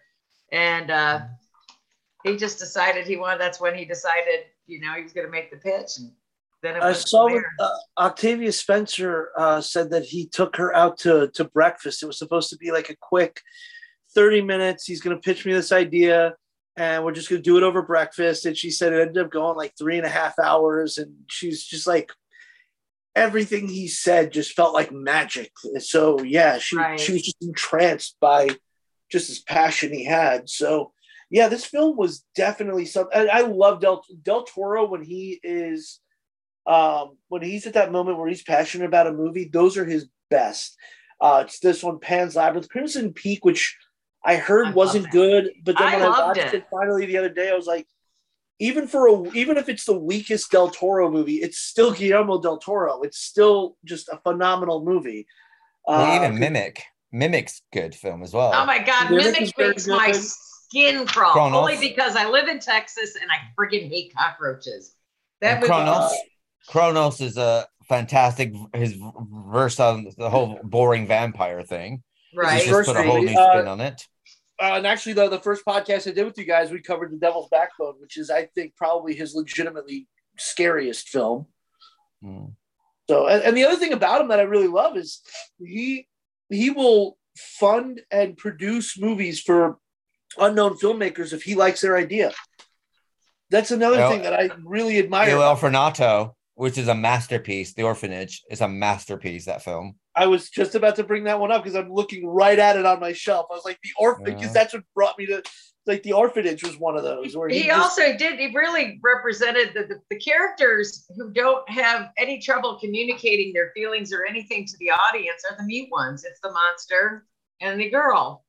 And I mean, it's just the way they respond to each other. It's so simpatico. My God, right down to where she feeds him. She brings eggs for lunch. And she starts feeding him to get to know him. let's also give credit to Doug Jones, because everybody talks about how excellent Sally Hawkins is in this. Doug Jones is doing all this emoting under this giant rubber suit. Right. That covers most of his face. So he's doing a fantastic job. Oh, absolutely. Don't you think that Doug Jones is to Del Toro what Andy Serkis is to Peter Jackson? Absolutely. Yeah, he definitely is. He definitely is. Because he's Abe in the Hellboy series. He's the monster with the eyeball in his hand and Pan's Labyrinth. Yeah, it's called. That just creeps me out. That eyeball and the hand thing. It gives me cringe. I don't know why. But this is the thing about Del Toro that I think that makes him the filmmaker he is today. He said that you should never have too much CGI. You should have not too much visual effects. And you should have too much old school. You should make sure that it's a well even blend, and that's what you get in all his films. Like for instance, the creature here. Yes, it's all practical effects, right. but the eyes are what digital, because they had to emote more emotions with the eyes, sort of thing. But based on Doug Jones's face, that they were able to emote the thingy. Yeah. So he's able to bring all these pieces together. Is he a merman, or is he just like a creature? I mean, well, he's a humanoid. Basically, he's a merman, I guess you could say. I mean, the creature design is kind of an interesting thing, because it is based on the creature from the Black Lagoon, but then again, it's also based on Abe from Hellboy. But it also has that element of, do you remember those cartoons with Aquaman, and they have the little merman creatures with the little gold flick? There's a little bit of that. Sit on Aquaman and ride him. Remember that? He's taken all these different things for this humanoid creature and then added them into this one creature, sort of thing, which has made it very interesting. The other thing, I haven't, I didn't watch them back to back like this before. Like last night, I watched Creature from the Black Lagoon again, and then today, The Shape of Water. This could be, if you ignore Revenge of the Creature and The Creature Walks Among Us, you could kind of see this as a sequel to Creature from the Black Lagoon, Creature from the Black Lagoon, because he's able to just heal the bullet wounds, just heal them right off. Yeah. So you could conceivably see this as they captured the creature at the end of Creature from the Black Lagoon, and they brought him to this lab, and that's where you meet the Sally Hawkins character, and she releases him back in, and she could almost be she could almost be Julie Adams in this. She could. So there's a lot going on as far as the movies that are playing in the background as well. You have Little Colonel with Shirley Temple, Audrey Hepburn, basically tap dancing with Bojangles. Yeah, during that classic sequence sort of thing, which is basically two people from two different sides of the world coming together to be one. Well, they did say Eliza's name also has a connection to My Fair Lady. They said both Eliza from The Shape of Water and Eliza Audrey Hepburn from My Fair Lady are working class characters who undergo a transformation that allows them to find their own voice. So the main film that they're watching that's playing underneath them is Story of Ruth, which is about a woman who falls in love with a pagan god, which is part of the Bible thinking before, and it's kind of like this bastardization of the story of Ruth from the Bible. Anyway, she falls in love with this pagan god sort of thing, and then the Bible side of it comes into the movie, and in the middle of it, then it goes back out to being the pagan sort of thing at the end, and that's what the whole movie's about. And then basically that she's fighting against all odds for a person who does not have any rights as being a woman in the biblical time sense. So then here we got Sally, who doesn't have those same kind of rights, and people, with the guy coming on to her and what he's saying to her, Michael Shannon's character coming on to her, and she really, meandering her way through this area. He was kind of a dirtbag, wasn't he? In this, he was very unsavory character. Kind of. Well, but this character does tie in with a lot of Del Toro's ideologies. He's just mean as a striped snake. This guy is the most but Del Toro in every single film that he does has one thing in common, and that's do not trust the government, man. And he has that in everything. Pan's Labyrinth. The father is a government man. Devil's Backbone. Devil's Man. Kronos. Backbone. Hellboy. Hellboy 2. That's right. Okay, yeah, you're right. It's all about, but he's very open about it. He's he talks about it all the time. That he wants his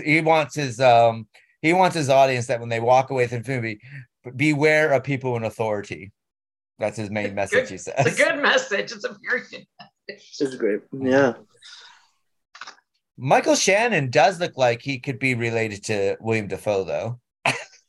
Or the guy used to play. Oh God, he played in Sergeant Song. He was in the Twilight Zone. He died. Oh, what was his name? He reminded me of him too. Vic Morrow. Yeah, I don't know why I kept thinking Vic Morrow every time I kept looking at him in this role. When I was actually looking at him in this, and maybe it's just the way he's shot, because a lot of times we're kind of looking up at him. I was thinking if Del Toro decided to do some kind of variation of like a Frankenstein thing, he could probably be a great Frankenstein monster. But I've always loved Michael Shannon as a villain, though. Like even like people, shit all over Man of Steel, and I'm not the biggest Zack Snyder fan. Not really much of a Zack Snyder fan, but I absolutely love Michael Shannon as General Zod in Man of Steel. I think he's fantastic. Right. Like I always like him in everything I see him in. Elvis. He always shoots his bad men shooting up, though. Del Toro does. Well, I mean, if you're going to be portraying authority figures as the bad guys, then yeah, you subjectively want to look up at them because they have to be looking down at you. It's the concept of punching down. My favorite asshole moment of his during this movie is when he covers his wife's mouth when he's having sex with her. He goes, Wyatt, just be quiet. Honey, it smells kind of. But he's also an outright racist in the movie too. So he's awful. Michael Shannon's a terrible, terrible human being in this movie. Not Michael Shannon himself, his character. I don't know Michael Shannon personally. Probably a lovely human being. He's just a real douchebag in this. Probably, yeah. In this movie, he is just over the top, just a bad, horrible person. And clearly, he was excited. He was excited by Eliza's silence that she didn't talk. So you knew he was going to go with that. They established that when he's having sex with his wife because he's covering her mouth and telling her, "Be quiet, be quiet, be quiet." Which I never understood anybody wanting silent sex like that. I don't know. Maybe he's trying to concentrate. I guess if you're somebody but his character is all about control. Yeah, and also very very religious. So it could be sex is a dirty thing, and we kind of have to do it, which kind of in a way is how the Sally Hawkins. But he wasn't nice to his children either, was he? Huh? He wasn't nice to his children either. Well, he's not nice to anybody in this movie. Least of all the creature. Even when like I got a feeling when he's talking to Octavia Spencer about how the creature, he doesn't look like my God. My God looks more like me and you. And then he looks at her, he looks at this black woman and goes, well, I guess maybe more like me. So he does kind of have a God complex too. He definitely, I think, has a God complex. He doesn't have any validity for life or the quality of life. He wanted to vivisect this poor thing. Yeah. Well, no, I think that because he has. I think for me, it's all about having control over every single aspect of your life and making sure. And if you're not have any kind of control, then you demand the control. Like when the guy sits down and goes, he goes, "No, you call me this." That sort of thing is making sure that everything in his world has to be controlled. And if he doesn't have control, he loses it. When when he comes home and the kids are kind of overly excited, he loses it slightly because it's like, I don't have control of the situation. Everything about him is about control. And when something shows up that kind of questions his control, then he tends to go to the other degree of it. So, instead of like trying to understand, is like, no, sort of thing. Meanwhile, he's also kind of susceptible to some people, like the salesman who sells him the car. He doesn't want that car. Yeah. But next shot, he's driving away with it. So that was a nice car, actually. It's just like he's not as in control as he thinks he is, and usually it's it's the Napoleonic thing. When you're not like the manager who, like, if you have a boss, the boss at the very top is usually going to be a lot cooler than like the guy in the middle who's trying to get there. Right. Yeah. But speaking of that car when they did that scene, it is beautiful. it almost crashed into Del Toro during a shot that they kept that shot in the movie too. Apparently he didn't move. And Michael Shannon was supposed to park outside the movie theater and he rushed the car without shifting it out of gear. And the car just kept going. And I guess Del Toro said, fuck it. He goes, we're gonna do this and I'm gonna leave this in here. He did. He just kept it rolling. He just trusted that it was gonna work. And it stopped at the right, but the thing is the car stopped. He goes, okay, now I can get my shot. You know. That's the thing with these great visionary directors. Sometimes they just trust that things are going to work out in their favor. I remember reading, it was an interview with James Woods where he was talking about filming Once Upon a Time in America with Sergio Leone. And Sergio's just waiting there. And James is like, we're going to lose the shot because we got to shoot in the daylight. We got to shoot the shot or we're going to lose the shot. And Sergio just kept telling him patience, because they and then when they finally shoot the shot, it opened he's like almost as if on cue, the skies open up and it starts to rain exactly where Leone wanted it. And sometimes these directors who are these great visionary directors, they just trust that the elements are gonna listen to them for some reason. They just leave it to the gods and the fates, you know, and it just it works. It works out sometimes. You know, but then again, if it didn't work, we wouldn't hear about it. So there's that. Yeah. But that particular one stood out to me. And then when you mentioned that car, I started laughing because the car just kept going. And, he never put the car in gear and it just kept rolling. And they left it in that scene. I thought that was just wild. It's like, well, that's pretty cool. They just decided to say, screw it. We're going to leave it in there. And it's also all about appearances for him, too, because he had to go in and get a Cadillac. He may not have wanted the green Cadillac. No, it's not green. It's teal. It's teal. And he corrects somebody else. He's also that kind of dick that that kind of asshole that will chastise you for not knowing something he just learned 5 minutes ago. Yeah. Yeah. How do you not know this? He's so full of himself. Yeah. Well, and normally people who are like that are probably the ones who have the highest inferiority complex anyway. Exactly. It's a masking technique. It's the mask. It's the mask. What's really going on? Right. I wonder what's really going on with that guy, though. What a miserable son. Well, basically, he's basically it's he doesn't have the respect he thinks he should have, and basically with him over controlling situation, it's his way of thinking that he's getting respect, but in all actuality, he's not getting respect at all. It's having a counter effect on him. And of course, when the creature disappears or leaves, of course, the respect that he's trying to get him further up the ladder is with his boss, which totally throws everything out of whack for him, which makes him go to even a more of a degree that basically now he looks bad.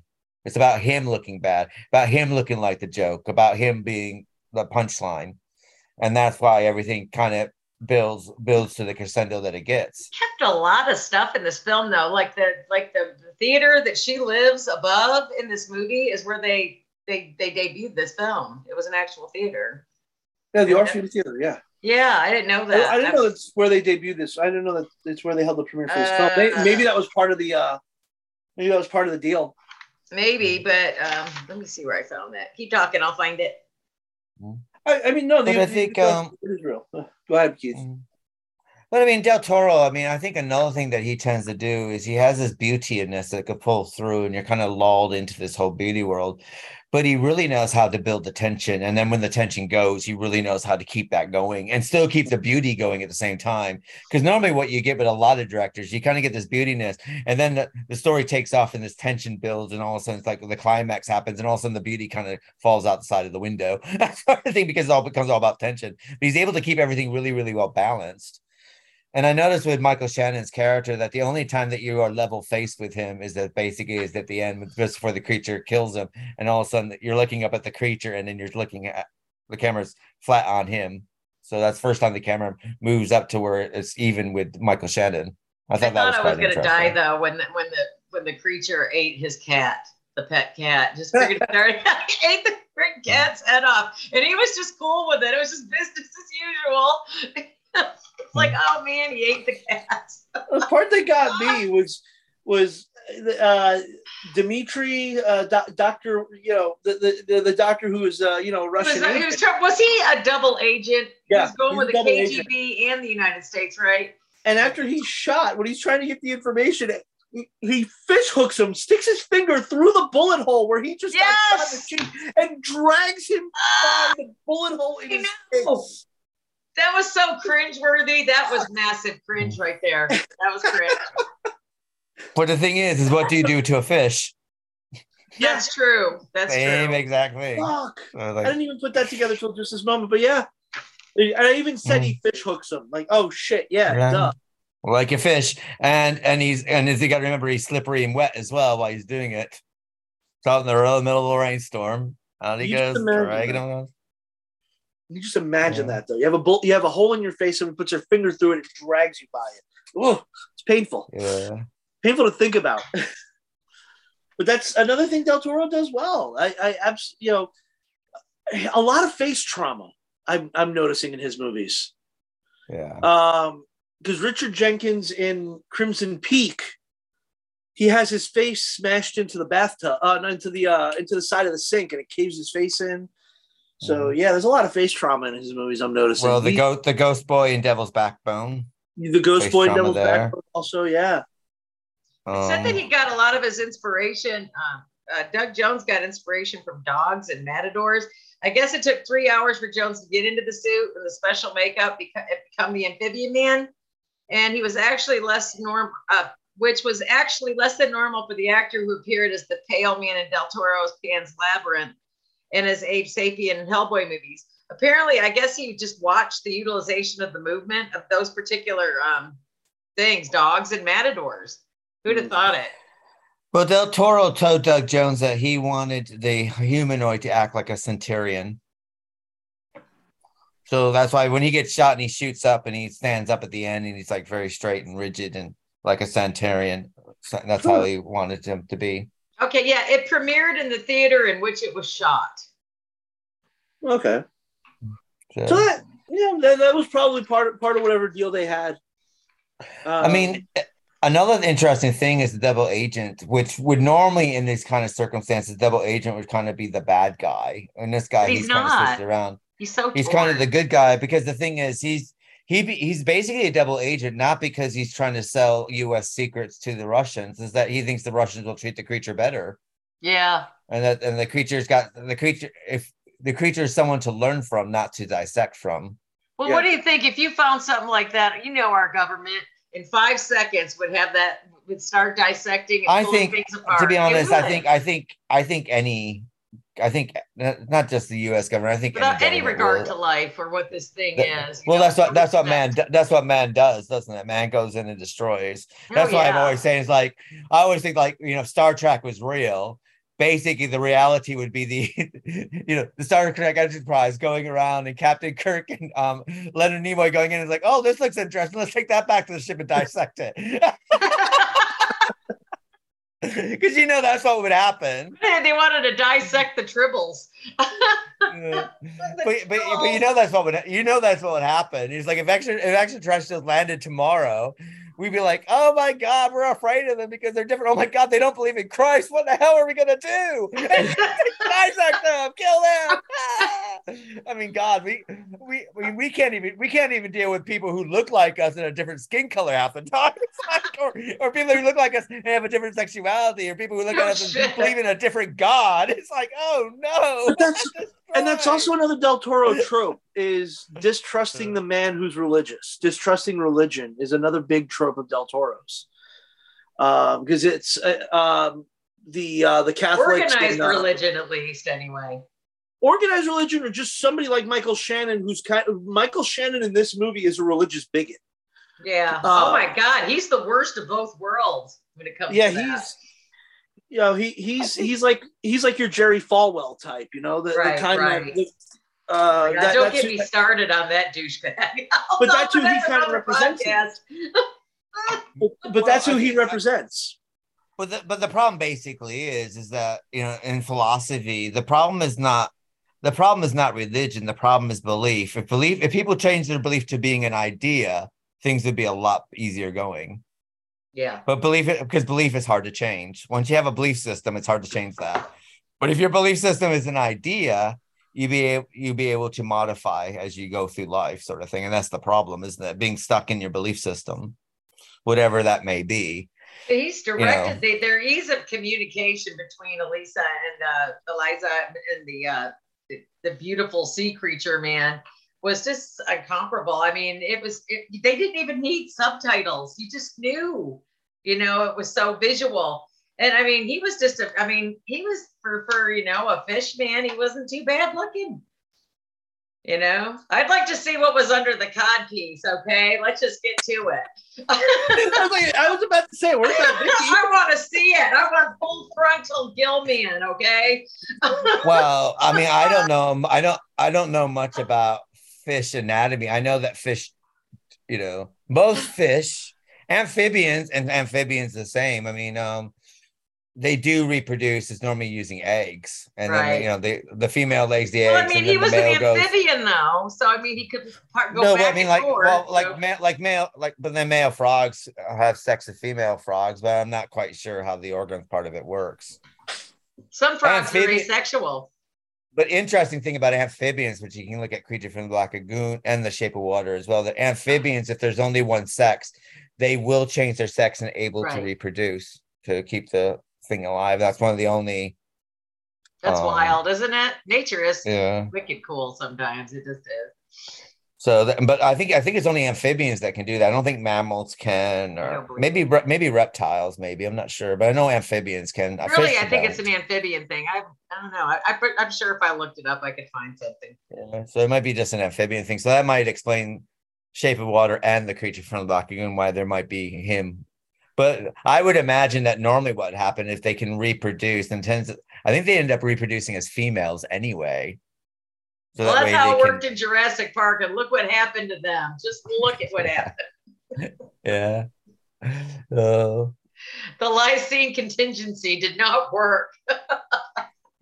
I also think what you also find here is the strong sense of family is not a typical family. The family are the family of friends, isn't it? Octavia Spencer, Richard Jenkins, and Sally Hawkins, that's a family. Yeah, they're there for each other. They're no matter what, and they are basically three misfits in a race to space time period. I kind of like how they all shifted the camera so they all smoked during their break. That was kind of cute. But if you look at them, they're all social outcasts of that time period. A black woman, a gay guy, and a woman who can't communicate, and the mute, who basically, if you're disabled in those times, they locked you up in a home. But they don't ever go into that. That's what I mean. I was trying to figure out. Okay, so she's mute, like Ariel the mermaid. Okay, I mean, but she's got gills. I mean, was she not meant for this world? I know it's a fairy tale. Well, no, she doesn't have gills. She has scars. Now, whether they turn into gills when she goes in the water, then that's kind of. They look like they do, but there's not. Well, really he did give her the kiss of life at the end, and they fluffed up. All right, but you also know that, like in Mermaid, if you look at the movie Mermaid with Daryl Hannah, that basically when Daryl Hannah ends up with Tom Hanks at the end and they could dive into the water, that as long as he's holding her hand, that he can breathe under the water. So you might be using that mechanics. I mean, I'm not too familiar with the whole mermaid. It was just making me nuts because they make a big deal out of making sure you see those scars. Yeah, and then when he kisses her at the end. They fluff up like she can breathe. Did you see her when she just, But at the same time, he does have the ability to heal. That too. Well. That's why I was confused by it. I mean, I never, he might have been. I've got to have closure. Well, I mean, the thing is that one or two things could have happened is that she might have came from that world sort of thing and been surviving in our world. Right. Or the kiss of life was able to make sure that she was able to transform to live in his world. But I just thought it was odd because she was abandoned by the water. They found her as a baby by the water. So, I mean, I was just trying to figure that out. And she couldn't speak. Or my interpretation, her best friend who survives is the narrator. He doesn't know what the hell happens when she goes into the water. This could be his way of coping with everything that happened with no, Eliza's still alive out there. This woman that I love, that I think is just tremendous, she's alive out there somewhere, and she's living her best life because he maybe can't cope with the fact that she's dead. Well, he did carry her into the water. I would like to think that there was a happy ending for all these poor people and creatures and everything. Because I mean, talk about a shit world, and that's really what the world would do. But maybe there is, but maybe that is a happy ending. Let's sit there and say that basically that, you know, because he's you know, they kind of saying that the humanoid is kind of a god in his own right anyway. Yes. Right. And he is and a god. He can heal almost. He's he was able to heal Richard Jenkins. And with her giving herself up to this god, which she's done, and then at the end she ends up being with her god, even if she's dead. Isn't that what most people live and die for, is to go to the righteous? Well, it would also be a good pivotal point of contention with Shannon's character, who is a godly bigot. You know, I mean, they use the word God is flung around quite a few times, just the word God. You know. Well, the narrator does say about Shannon's character that he went to whatever heaven or hell he's supposed to go to. Which would be eternal flame, I hope. Flames. He was so mean. You don't know, though. I mean, it depends. Good at it, though. He's so good at making him hate it. I mean, somebody's a great actor when you hate him. But another thing is, if you look at religion anyway, nowhere in the Bible does it say there's only one God. All it says is that you should never pray to any other God but thee. Yep. That means there might be tons of other gods out there. So there might be tons of little places people can go. I've always liked to think that the Old Testament was a totally different God, because that one is just mean as balls. And in the New Testament, you get all this fluffy love shit.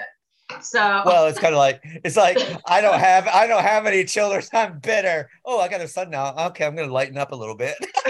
I'm a family man now. Look at all the the Old Testament is full of nothing but famine, pestilence, rape, murder. I mean, let's put it this chaos. way. Okay, let me put it this way. This tells you how big of a dick God is. Incest. Okay, in the Old Testament. Okay. Whatever you do, don't look behind you. What, the thing is, it's like me. If I tell you right now, don't look behind you, but such and such is behind you, you just go, what? What? Why do you say that? Or this is another reason why how God's a big dick person, right? You can have everything, but don't eat that. First thing you're gonna do is eat that. Like, I'm sorry, I'm gonna have that apple. Why? I don't know. I'm not supposed to. I'm gonna give it a shot. It's gotta be something. I'm human. That's what I do. The thing that always turned me off on religion was that the very first sin that Adam and Eve committed is eating from the tree of knowledge, meaning don't think about things. Somebody actually, not to stray too far with this, but somebody came up with a totally different interpretation that I thought, well, it was a feminist completely, but they're like, it was all about BJJ, and that's what the apple was, and Adam had gone there. So who knows? Well, I mean, it's all up for interpretation. But what does snake symbolize? Snake symbolizes penis, doesn't it? Yeah. So going back to that cod piece, we'll never know. Yeah. He fell under the spell of the cock. Vicky, if you really want to know, I'm sure there's a porn parody out there of The Shape of Water. I'm sure I can find one, Joe. That should exist. That's your assignment. Find me some porn friggin' Gilman shit. No, I'm just kidding. But I do know that the Bible is real because the dinosaurs are on Noah's Ark and you can find them in Missouri. Yeah. We're all going to hell. Yeah.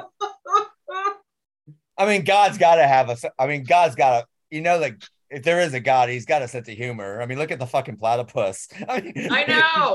No one makes that without a sense of humor. Yeah, honestly, that was just a genetic abomination. I have no idea what happened to the duck-billed platypus. Part duck, part mole. And it's got webbed feet. Yeah, it really is a fucked up looking animal. But I heard they're mean. To be honest, most animals in Australia are kind of odd looking anyway. Yeah. Well, they were separate, from the other continents for so long. So. But going back to Shape of Water, I mean, so therefore at the ending of it sort of thing, it's like, so even if she died, it might be a happy ending for her anyway. It might not be a happy ending for us, but it could be a happy ending to her, or she's living down there, living with Did you Ariel and notice King the thing with Triton. the shoes? Did you guys notice the shoes though? I mean, she liked to look at shoes, and then did you notice how her shoe fell off? I know that was for a reason with him because it's the way this director is. I mean, her shoe fell off in the water, when there was something about shoes that's gonna bug me until I find out what the deal is with the shoes. There was some symbolism there. The only thing that bothers me about the Shape of Water is that she's wearing a wool coat, and when her in that water in that wool coat, that's got to be uncomfortable. Nothing's worse than wet wool. Yeah. Not to mention how heavy it's gonna get, But I assume that she's still alive. She's naked under there. She's completely naked with her Gilman. Yeah, I imagine I hope she doesn't catch cold because that's this cold looking. Well, she has gills. Well, I mean, to be honest, I mean, if you look at it, she's living in a time, first of all, where there's not a hot water heater anyway. So when that bathroom's filling up with water, and she's like, they're having their intimate moment, that's gotta be ice cold water because that hot water would ran out before that bathtub even filled up. I was thinking that maybe the floor would have collapsed under the weight of all that, but oh well. I always kind of wonder, it's like, how did they drain that room afterwards? How did that drain? Oh, well, he opened the door and just all splooged out, but still, though, you're not going to get rid of that damp smell for a long time in that flat, are you? No. Also, that poor guy sitting in the theater, falling asleep with his mouth open, and he gets a drop of amphibian fish fuck human water in his mouth. It's just like, what the hell? That could not have been the most pleasant thing to have just drop in your mouth. Just an amphibian creature and a woman having sex in the water, and it just falls right down your throat. I mean, this is the Little Mermaid in reverse as well, isn't it? So the story of Hans Christian Andersen. Yeah. She'd rather be under the sea. Yeah, and he's out there, but he's actually a fisherman, and then he takes her back to his land instead of him staying on land with her, sort of thing. So you have that. Though the real story of the Little Mermaid is a lot more harrowing than this story is. Well, yeah. When Disney made the movie, they had to clean it up a lot. The Little Mermaid, the old one or the new one? Well, her thing is that she can get her voice back and get her fins back, but she has to kill the prince. So she goes with a knife to kill him. He catches her. She realized that she can't do it. Oh, that's so right. Basically, she kills herself, dumps into the water, and she's foaming that. So when you go to the sea and you see the foam, that's her giving blessings to the children. Right. I mean, that's quite a totally different spin on it. Well, fairy tales are Disney cut that part out in 1989. Huh? Well, Disney cut that part out in 1989. Well, I mean, Hans Christian Andersen anyway is cruel. Every single one of his. I mean, look at the little match girl. Oh my God, that is just a brutally cruel. Life is cruel, fucked up shit story. The Little Match Girl. It just is. Well, even the Snow Queen that they made Frozen is a cruel story, which became Frozen. That's a cruel story. Cinderella. I mean, the thing is, when the prince goes to Cinderella and they're trying on the shoes, first the stepmother cuts off the toe of one evil stepsister. He goes wheeling around. The blood fills with blood. The silver fills with blood. So he turns her back, goes to the other sister. They cut her heel off. Slipper fills with blood. So by the time I got to Cinderella, it's so slippery, her foot would fit into it anyway. No shit. Blood. I wish somebody would do a movie that's just pure fairy tale. Other than, what was that one show that was on for a while I was watching? Once Upon a Time. Once Upon a Time, yeah. I would just love to see pure freaking fairy tale without the funny thing. Well, the funny thing about it, if you watch Stephen Sondheim's musical Into the Woods, it's the real story. It's the fairy tales all coming together, but their stories are exactly the same way as they are. So all that stuff's in there. Basically, the wolf is basically played by a man who's got a little girl fetish. Hello, little girl. Yeah. There's always some kind of underlying weird shit with them stories. When you think about the time period they were written in, and all, fairy tales are just dark in general. They always have been, because a lot of times they were also supposed to scare kids into acting the right way. Snow White and Rose Red and all that. Well, look at Hansel and Gretel. I mean, basically, mother dies, father remarries to a bitch. Tells the father's like, either you drop those kids off in the middle of the woods or I'm leaving you. So the father's like, okay, drops the kids off in the middle of the woods to starve to death, basically. They get lost and meet this woman who basically has got this house of whatever, gingerbread or whatever. Look like candy. Who's trying to fatten them up so she can eat them, sort of thing. And then basically they throw her in the oven, sort of thing, and they run off. And basically, then you're kind of left wondering if they find the father, but the stepmother's missing. So is the stepmother the witch they threw in the thingy? You don't know, but it's like, but they forgive their father. It's like, I feel like, fuck you. Yeah, no shit. I'd be calling child support and CPS.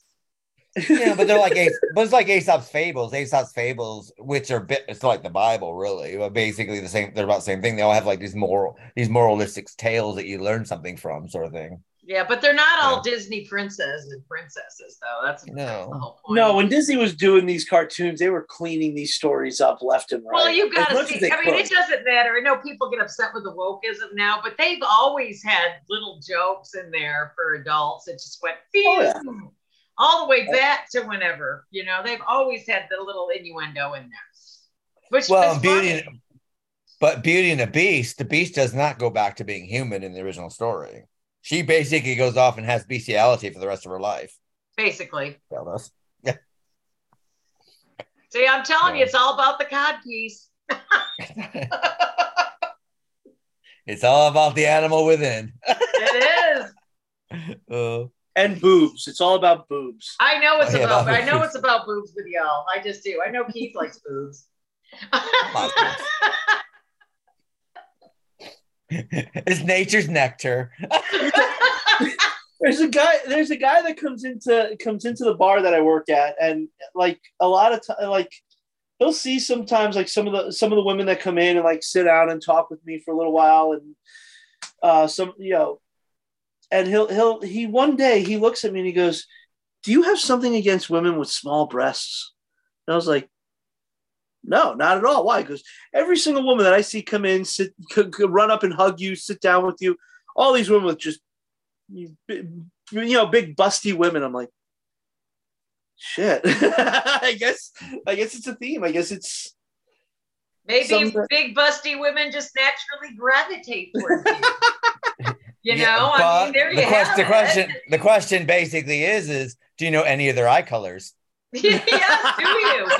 Yeah, that's a good question. Do you? Because I'm a gay man, and 9 times out of 10, I don't know what eye colors they have. It's like I'm just like talking to them. It's like, oh, not at all. No, I don't know. Wait, they have eyes? Yeah. I know. It's that pointy bra. I'm telling you. You watch. Them things are gonna make it come back. Bullet bras. I'm telling you, they are. I think bullet bras kind of went out when push-up bras came in, didn't they? So I think that's probably why they had the bullet bras. Everything comes back. I've noticed that everything I used to love wearing back in the day is now a big deal. Like plaid bell bottoms, I thought that, but people are wearing them. Didn't Madonna try to bring back the pointy people are walking around like Bay City rollers. Lovely. Yes. SATUR. TUR. That's sort of like Casey and the Sunshine Band. That friggin' don't go. It's been stuck in my friggin' head for like a week now. Didn't Madonna try to bring back the pointy bras in the 80s? She had bullet costume kind of breasted. Yeah, she had the corset for her Blonde Ambition tour or something.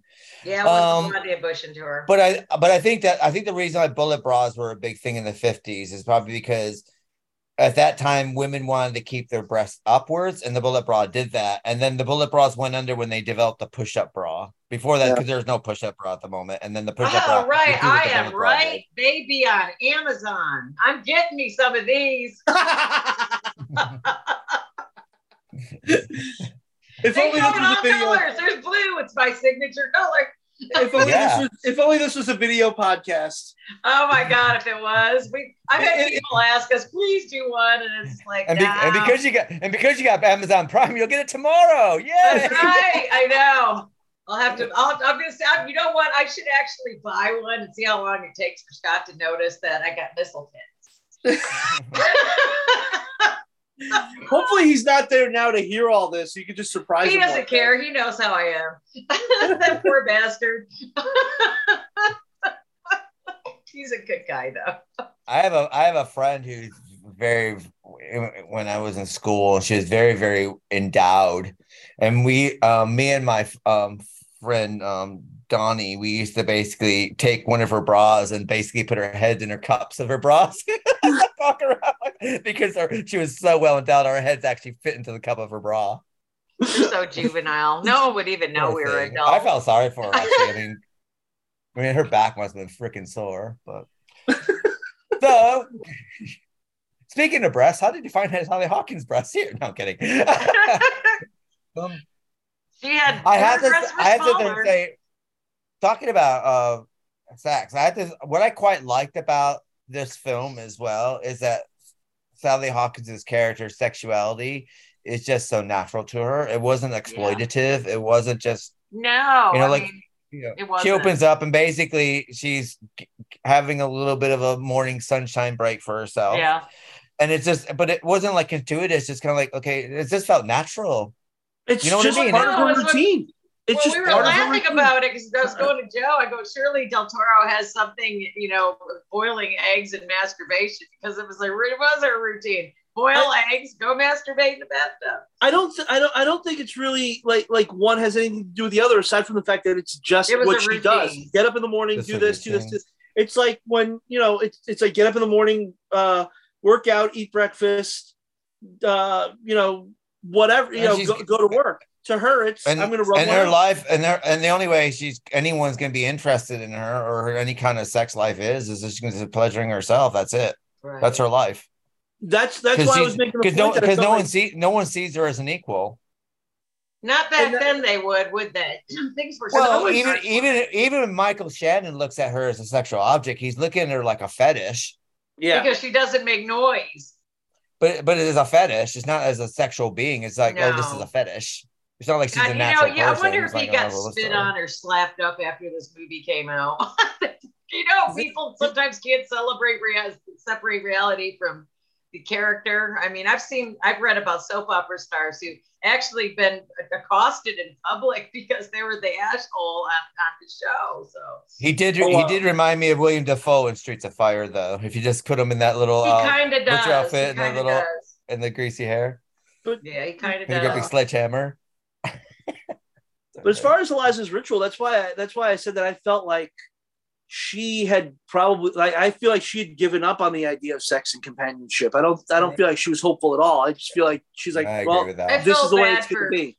I felt bad for her friend though, and when he finally put himself out there because he thought it might be safe, There's one thing about that gets me, and it's the homophobia thing. Like if he had shaken the guy's hand, everything would be fine. But he puts his hand on his hand. It's like, whoa, shit, dude, you got to go. It's always kind of struck me as strange that one form of contact from hand to hand is completely acceptable between two guys, but if you put your hand on somebody's hand, no. And it doesn't even have to be sexual. Laying your hand on, isn't it? Yeah, laying your hand on top of someone's hand is an intimate thing.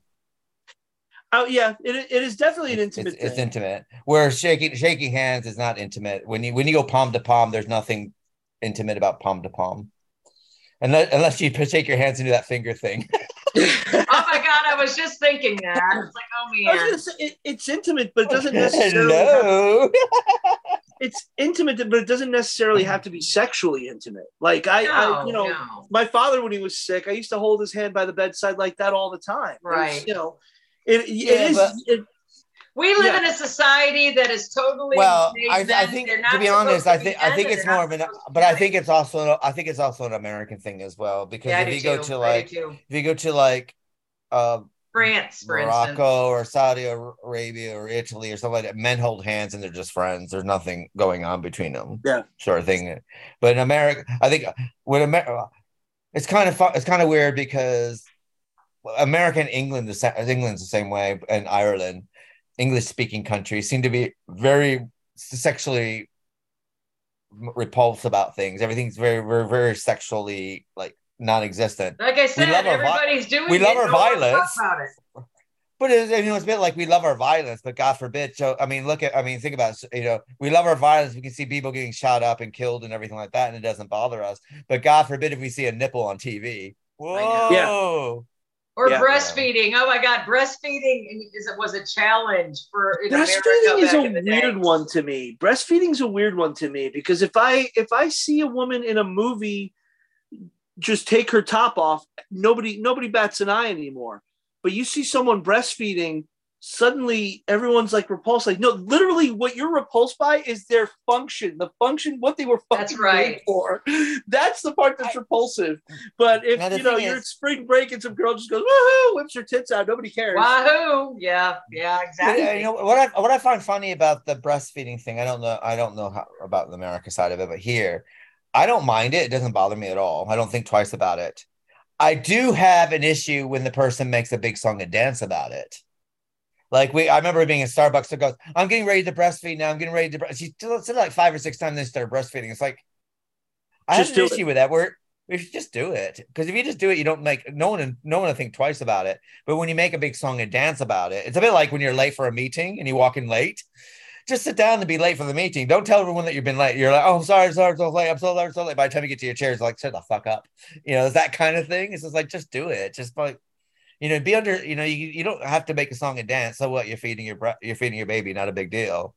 But I don't need a moment by moment story about it, sort of thing. So, but here, it's not a big deal here to breastfeed. I don't notice it at all. It doesn't bother me at all. The only time I've ever noticed. When Justin was alive, well, Justin was born 30 years ago this year, but Brittany's, going to be 28.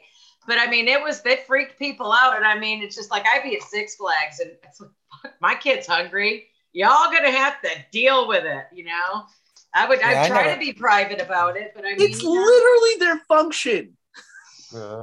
But it'd be, it wasn't guys that would freak out. It was the women. Yeah. Women are the biggest hypocrites ever. Women are not very supportive of each other anyway. No, they're not. That's what I'm saying. They're so.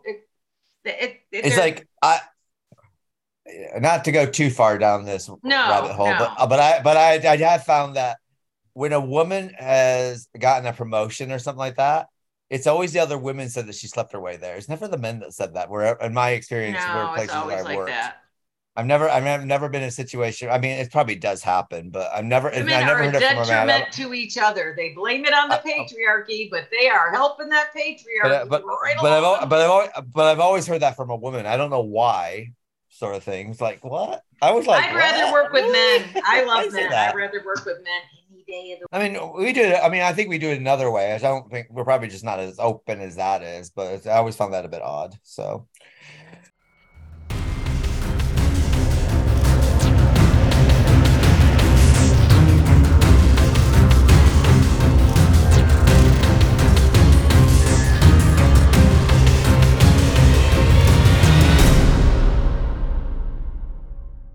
Well, what we should probably do is we forgot to let's rate Creature from the Black Lagoon 5 out of 5. What do you rate Creature from the Black Lagoon? Out of 5-star rating. Let's start out with you, Vix, because you love the side of things. Yeah. No, I definitely have to give Creature of the Black Lagoon a 5, just because it's just everything that we love in horror. It just is. I mean, I can't even say it's horror. It's just good, clean fun. Although I think it's kind of scared me when I was little. I didn't want to go in Lake Ontario for a while the first time I seen it when I was little. So, I mean, it kind of had staying power with me. I think it's because of the music, though. I don't know if we should give credit. I know it's that music. I'm just saying it's that freaking music. I mean, through the whole movie, I mean, I'm going to the bathroom and I know that the creature is on again because I can hear the music reverberating on the surround sound. cool. So, but no, it's an excellent movie, and I'm glad you brought up the Millicent, because a lot of people don't know that about her, and how the creature's facial and all this cool stuff came to be. And what do you rate Shape of Water? Absolute 5. I'd give it more if I could. I love this movie. There's just something about it. I mean, it's like, I think I kept thinking she was a hopeful romantic. I wanted to see these people happy.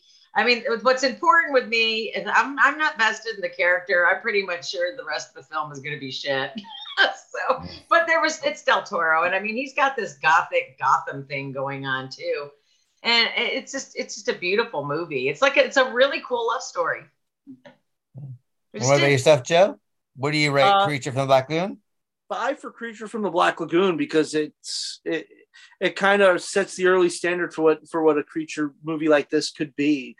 Because without it, you don't have a lot of the creature movies. There was no predecessor, was there, for this? There's no predecessor. I mean, if you really go back to it, probably King Kong was a predecessor to this, but this was unusually different, though. There's something about the way this one hits you. It could be just the new technology of all this underwater photography. That could be part of it too, which was way cool for them. The movie itself is beautiful. The creature costume is beautiful and nostalgic, and like I have it all over my bedroom. I have a little Creature from the Black Lagoon like right next to me. Hey, Keith's got a Creature from the Black Lagoon too. He showed us last week. Y'all are weird. Yeah, like fanboys stuff in general. Like I got another creature right here. Like they're all over the place. I just love the design. I love everything about the creature. So it's always gonna have that nostalgia bit for me. I absolutely love these movies. What about Shape of Water? Shape of Water also 5, but that's more. I mean, the creature design was great in that too. I feel like Shape of Water is a more complete film because I agree. Del Toro was able to do more than Jack Arnold was able to do in 54. Del Toro was able to actually overtly show the attraction, whereas Jack Arnold had to be more subtle about it. In both cases, we have this underwater intimacy between the creature and the woman, and it's just a beautiful fairy tale. It is. It's beautiful. It's really a beautiful love story. It is beautifully shot, beautifully told, beautifully acted. Like the 5 principals in it of Sally Hawkins, Jenkins, Spencer, Doug Jones, Shannon, and Michael Shannon are all just so great at everything in this movie. The writing is great. The direction is great. It looks amazing. Everything about they had fun filming it too. Yeah, I mean, there's a reason that like this is the only quote unquote monster movie to win Best Picture. I mean, you can make a case for others, but for other different kinds of monster movies. But this is the only one that's just like a straight up old school monster movie to win Best Picture. And I think there's a reason for that. Yeah, it was nice to see it get some awards too. So I didn't expect it. I saw it in the theater, and I remember leaving the theater loving it. And I did not expect when the Academy. I didn't expect a nomination. And then when it started winning all the awards, I'm like, wait a minute, is this actually gonna take Best Picture? And I love that Hollywood has finally begun to embrace horror a lot more, because in the last couple of years, you also had Get Out do really well at the awards, and I feel like it could be that a lot of these old monster kids are now the 60 and 70-year-olds, right, but they're all starting to kind of embrace everything now and be like, no, dude, why are we not talking about how much we love these movies when they're coming out? Why are people only talking about how great, why are we only now lauding King Kong, 70, 80, 90 years later, when, like I said earlier, who remembers Cavalcade? What won Best Picture in 1931? I bet most people can't tell you, but everyone remembers Frankenstein. Yeah. And this movie's a celebration of all that. It is. That's a good point, Joe. For me, Creature of the Black Lagoon is quintessential filmmaking for me. It reminds me of my childhood. It reminds me of loving it. It reminds me I think he was the first monster I actually loved. when I was a child, and that love has kind of just grown with me my whole life. So, so Creature Lagoon, even and like rewatching it, even the science makes a little bit of sense in it as well. So they paid a little bit of attention to that. Where sometimes the science, like you watch some of these films, and the science is like, okay, that's there's got to be a huge level of disbelief that you got to have there but the science here kind of does make sense with the lungfish and everything like that. So I realized that they put a lot of work into the script as well. It wasn't just it wasn't a throwaway monster movie either. They put a work into it, and you can see it being lovely put together. And Jack Arnold, he to put all this together and basically have such a beautiful looking film for a black and white film at the time. It's beautifully put together, beautifully shot, and everything like that. Even in 2D, and in 3D, it's even better. But even in 2D, it's beautifully shot. Shape of Water, I'm going to give it a 5-star rating. I mean, it's one of those films that you watch, but you never forget, and it's also one that when people come over and they haven't seen it, you're going to want to show it off to them. You got to see this. No matter what. And it doesn't matter if they like horror, they don't like fantasy, they don't like, whatever they're into, they're going to love this film. You just know it's one of those Del Toro films. And I mean, it's got the brilliance of Pan Labyrinth without the subtitles, really. Right. So most English speaking people are going to love this film because they don't have to read anything. So that's quite good. But Shape of Water, I just think the whole thing is just beautiful. Everything about it, and you're left with it, and you finish watching it and you're kind of left with a smile on your face and you're like, oh, that beautiful, and it's very, very rare that you get that in a film. And then you basically watch it from beginning to end and you're just in awe of the whole film. Everything about it you're just in awe of. And that's what I quite like about Shape of Water. So I'll give that another 5-star. And last week we were talking about how Burton was all style and no substance. Del Toro is both. Del Toro is a lot of style and a lot of substance, and he makes the same type of movies that Burton does. Well, like you said, he loves what he does, and his heart pours into it, and you're going to get a good film. So. Every frame of a Guillermo del Toro movie is dripping with his love of cinema. Yeah, and that's why we do what we do. We love cinema, so you appreciate a movie like this. I can't suggest it enough. I think everybody should see it, but that's just my 2 cents.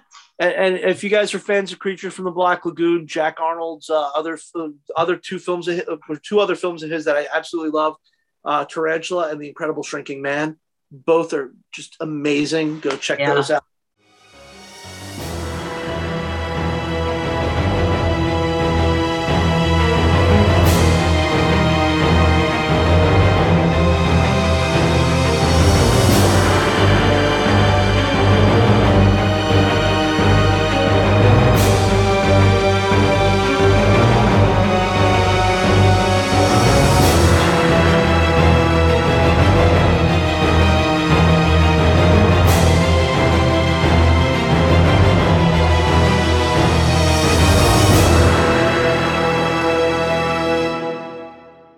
Well, this brings us to the end of the Little Literary License podcast. Next month, our M&M or Monsters and Madmen film will be The Extraordinary Adventures of Adele Blanc-Sec, which is a French 2010 film.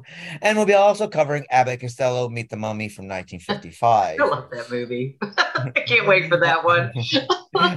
Our books to screen next week will be Whatever Happened to Cousin Charlotte, written by Henry Farrell, and the film Hush Hush Sweet Charlotte from 1964, starring Betty Davis and Olivia de Havilland. Doctor Who will continue with our episodes covering from the 21st of December 1963 to the 1st of February 1964 with The Daleks Part 1. And of course, Batman the Animated Series will be covering 4 episodes, which will be Pretty Poison, The Underdwellers, POV, and The Forgotten. And of course, remake to carry on with our Mummy theme will be The Mummy from 1932 and The Mummy from 1999, starring Brendan Fraser, whose career is now taking an upsurge again. Yes. So it's good night for myself. Well, also, if you're in the United States, October 1st, Fathom Events is doing The Mummy, the original Mummy that we're covering next month, and The Bride of Frankenstein. I think it's like $13 to see both, but it's just God, I gotta find something like that around here. I cannot find fathomevents.com. Put in your zip code; it'll show you what theaters near you are showing it because it's going to be nationwide. nationwide. Good idea. Thanks for that link there, buddy. Yep. So, well, I guess it's good night for myself and good night, Joe. Good night, everyone. Good night, Vix. Good night, everybody. Take care of each other.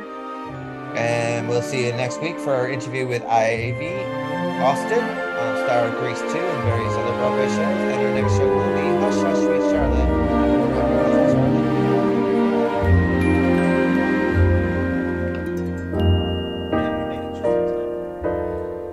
You'll never know just how much I miss you.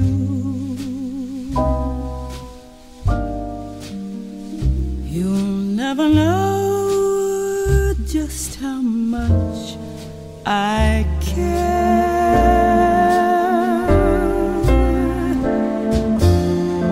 And if I tried, I still couldn't hide my love for you.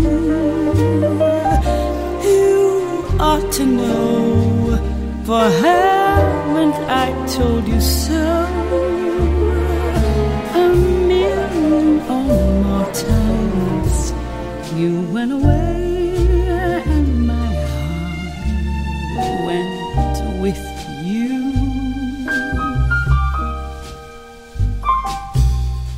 I speak your name in my every prayer. If there is some other way to prove that I love you, I swear I don't know how. You'll never know if you don't know now.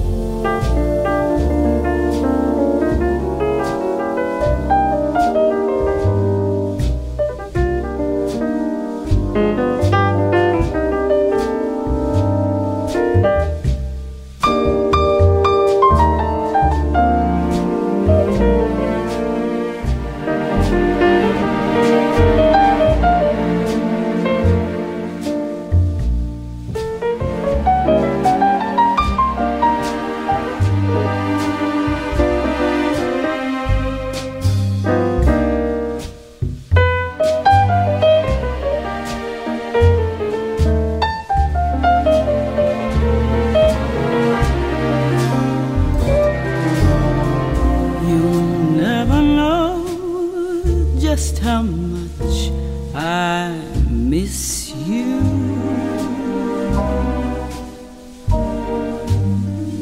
You'll never know just how much I care.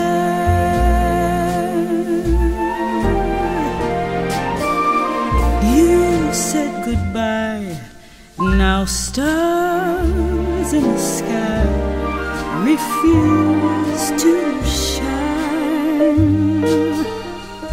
Take it from me, it's no fun to be alone with the moonlight and memories. You went away and my heart went with you.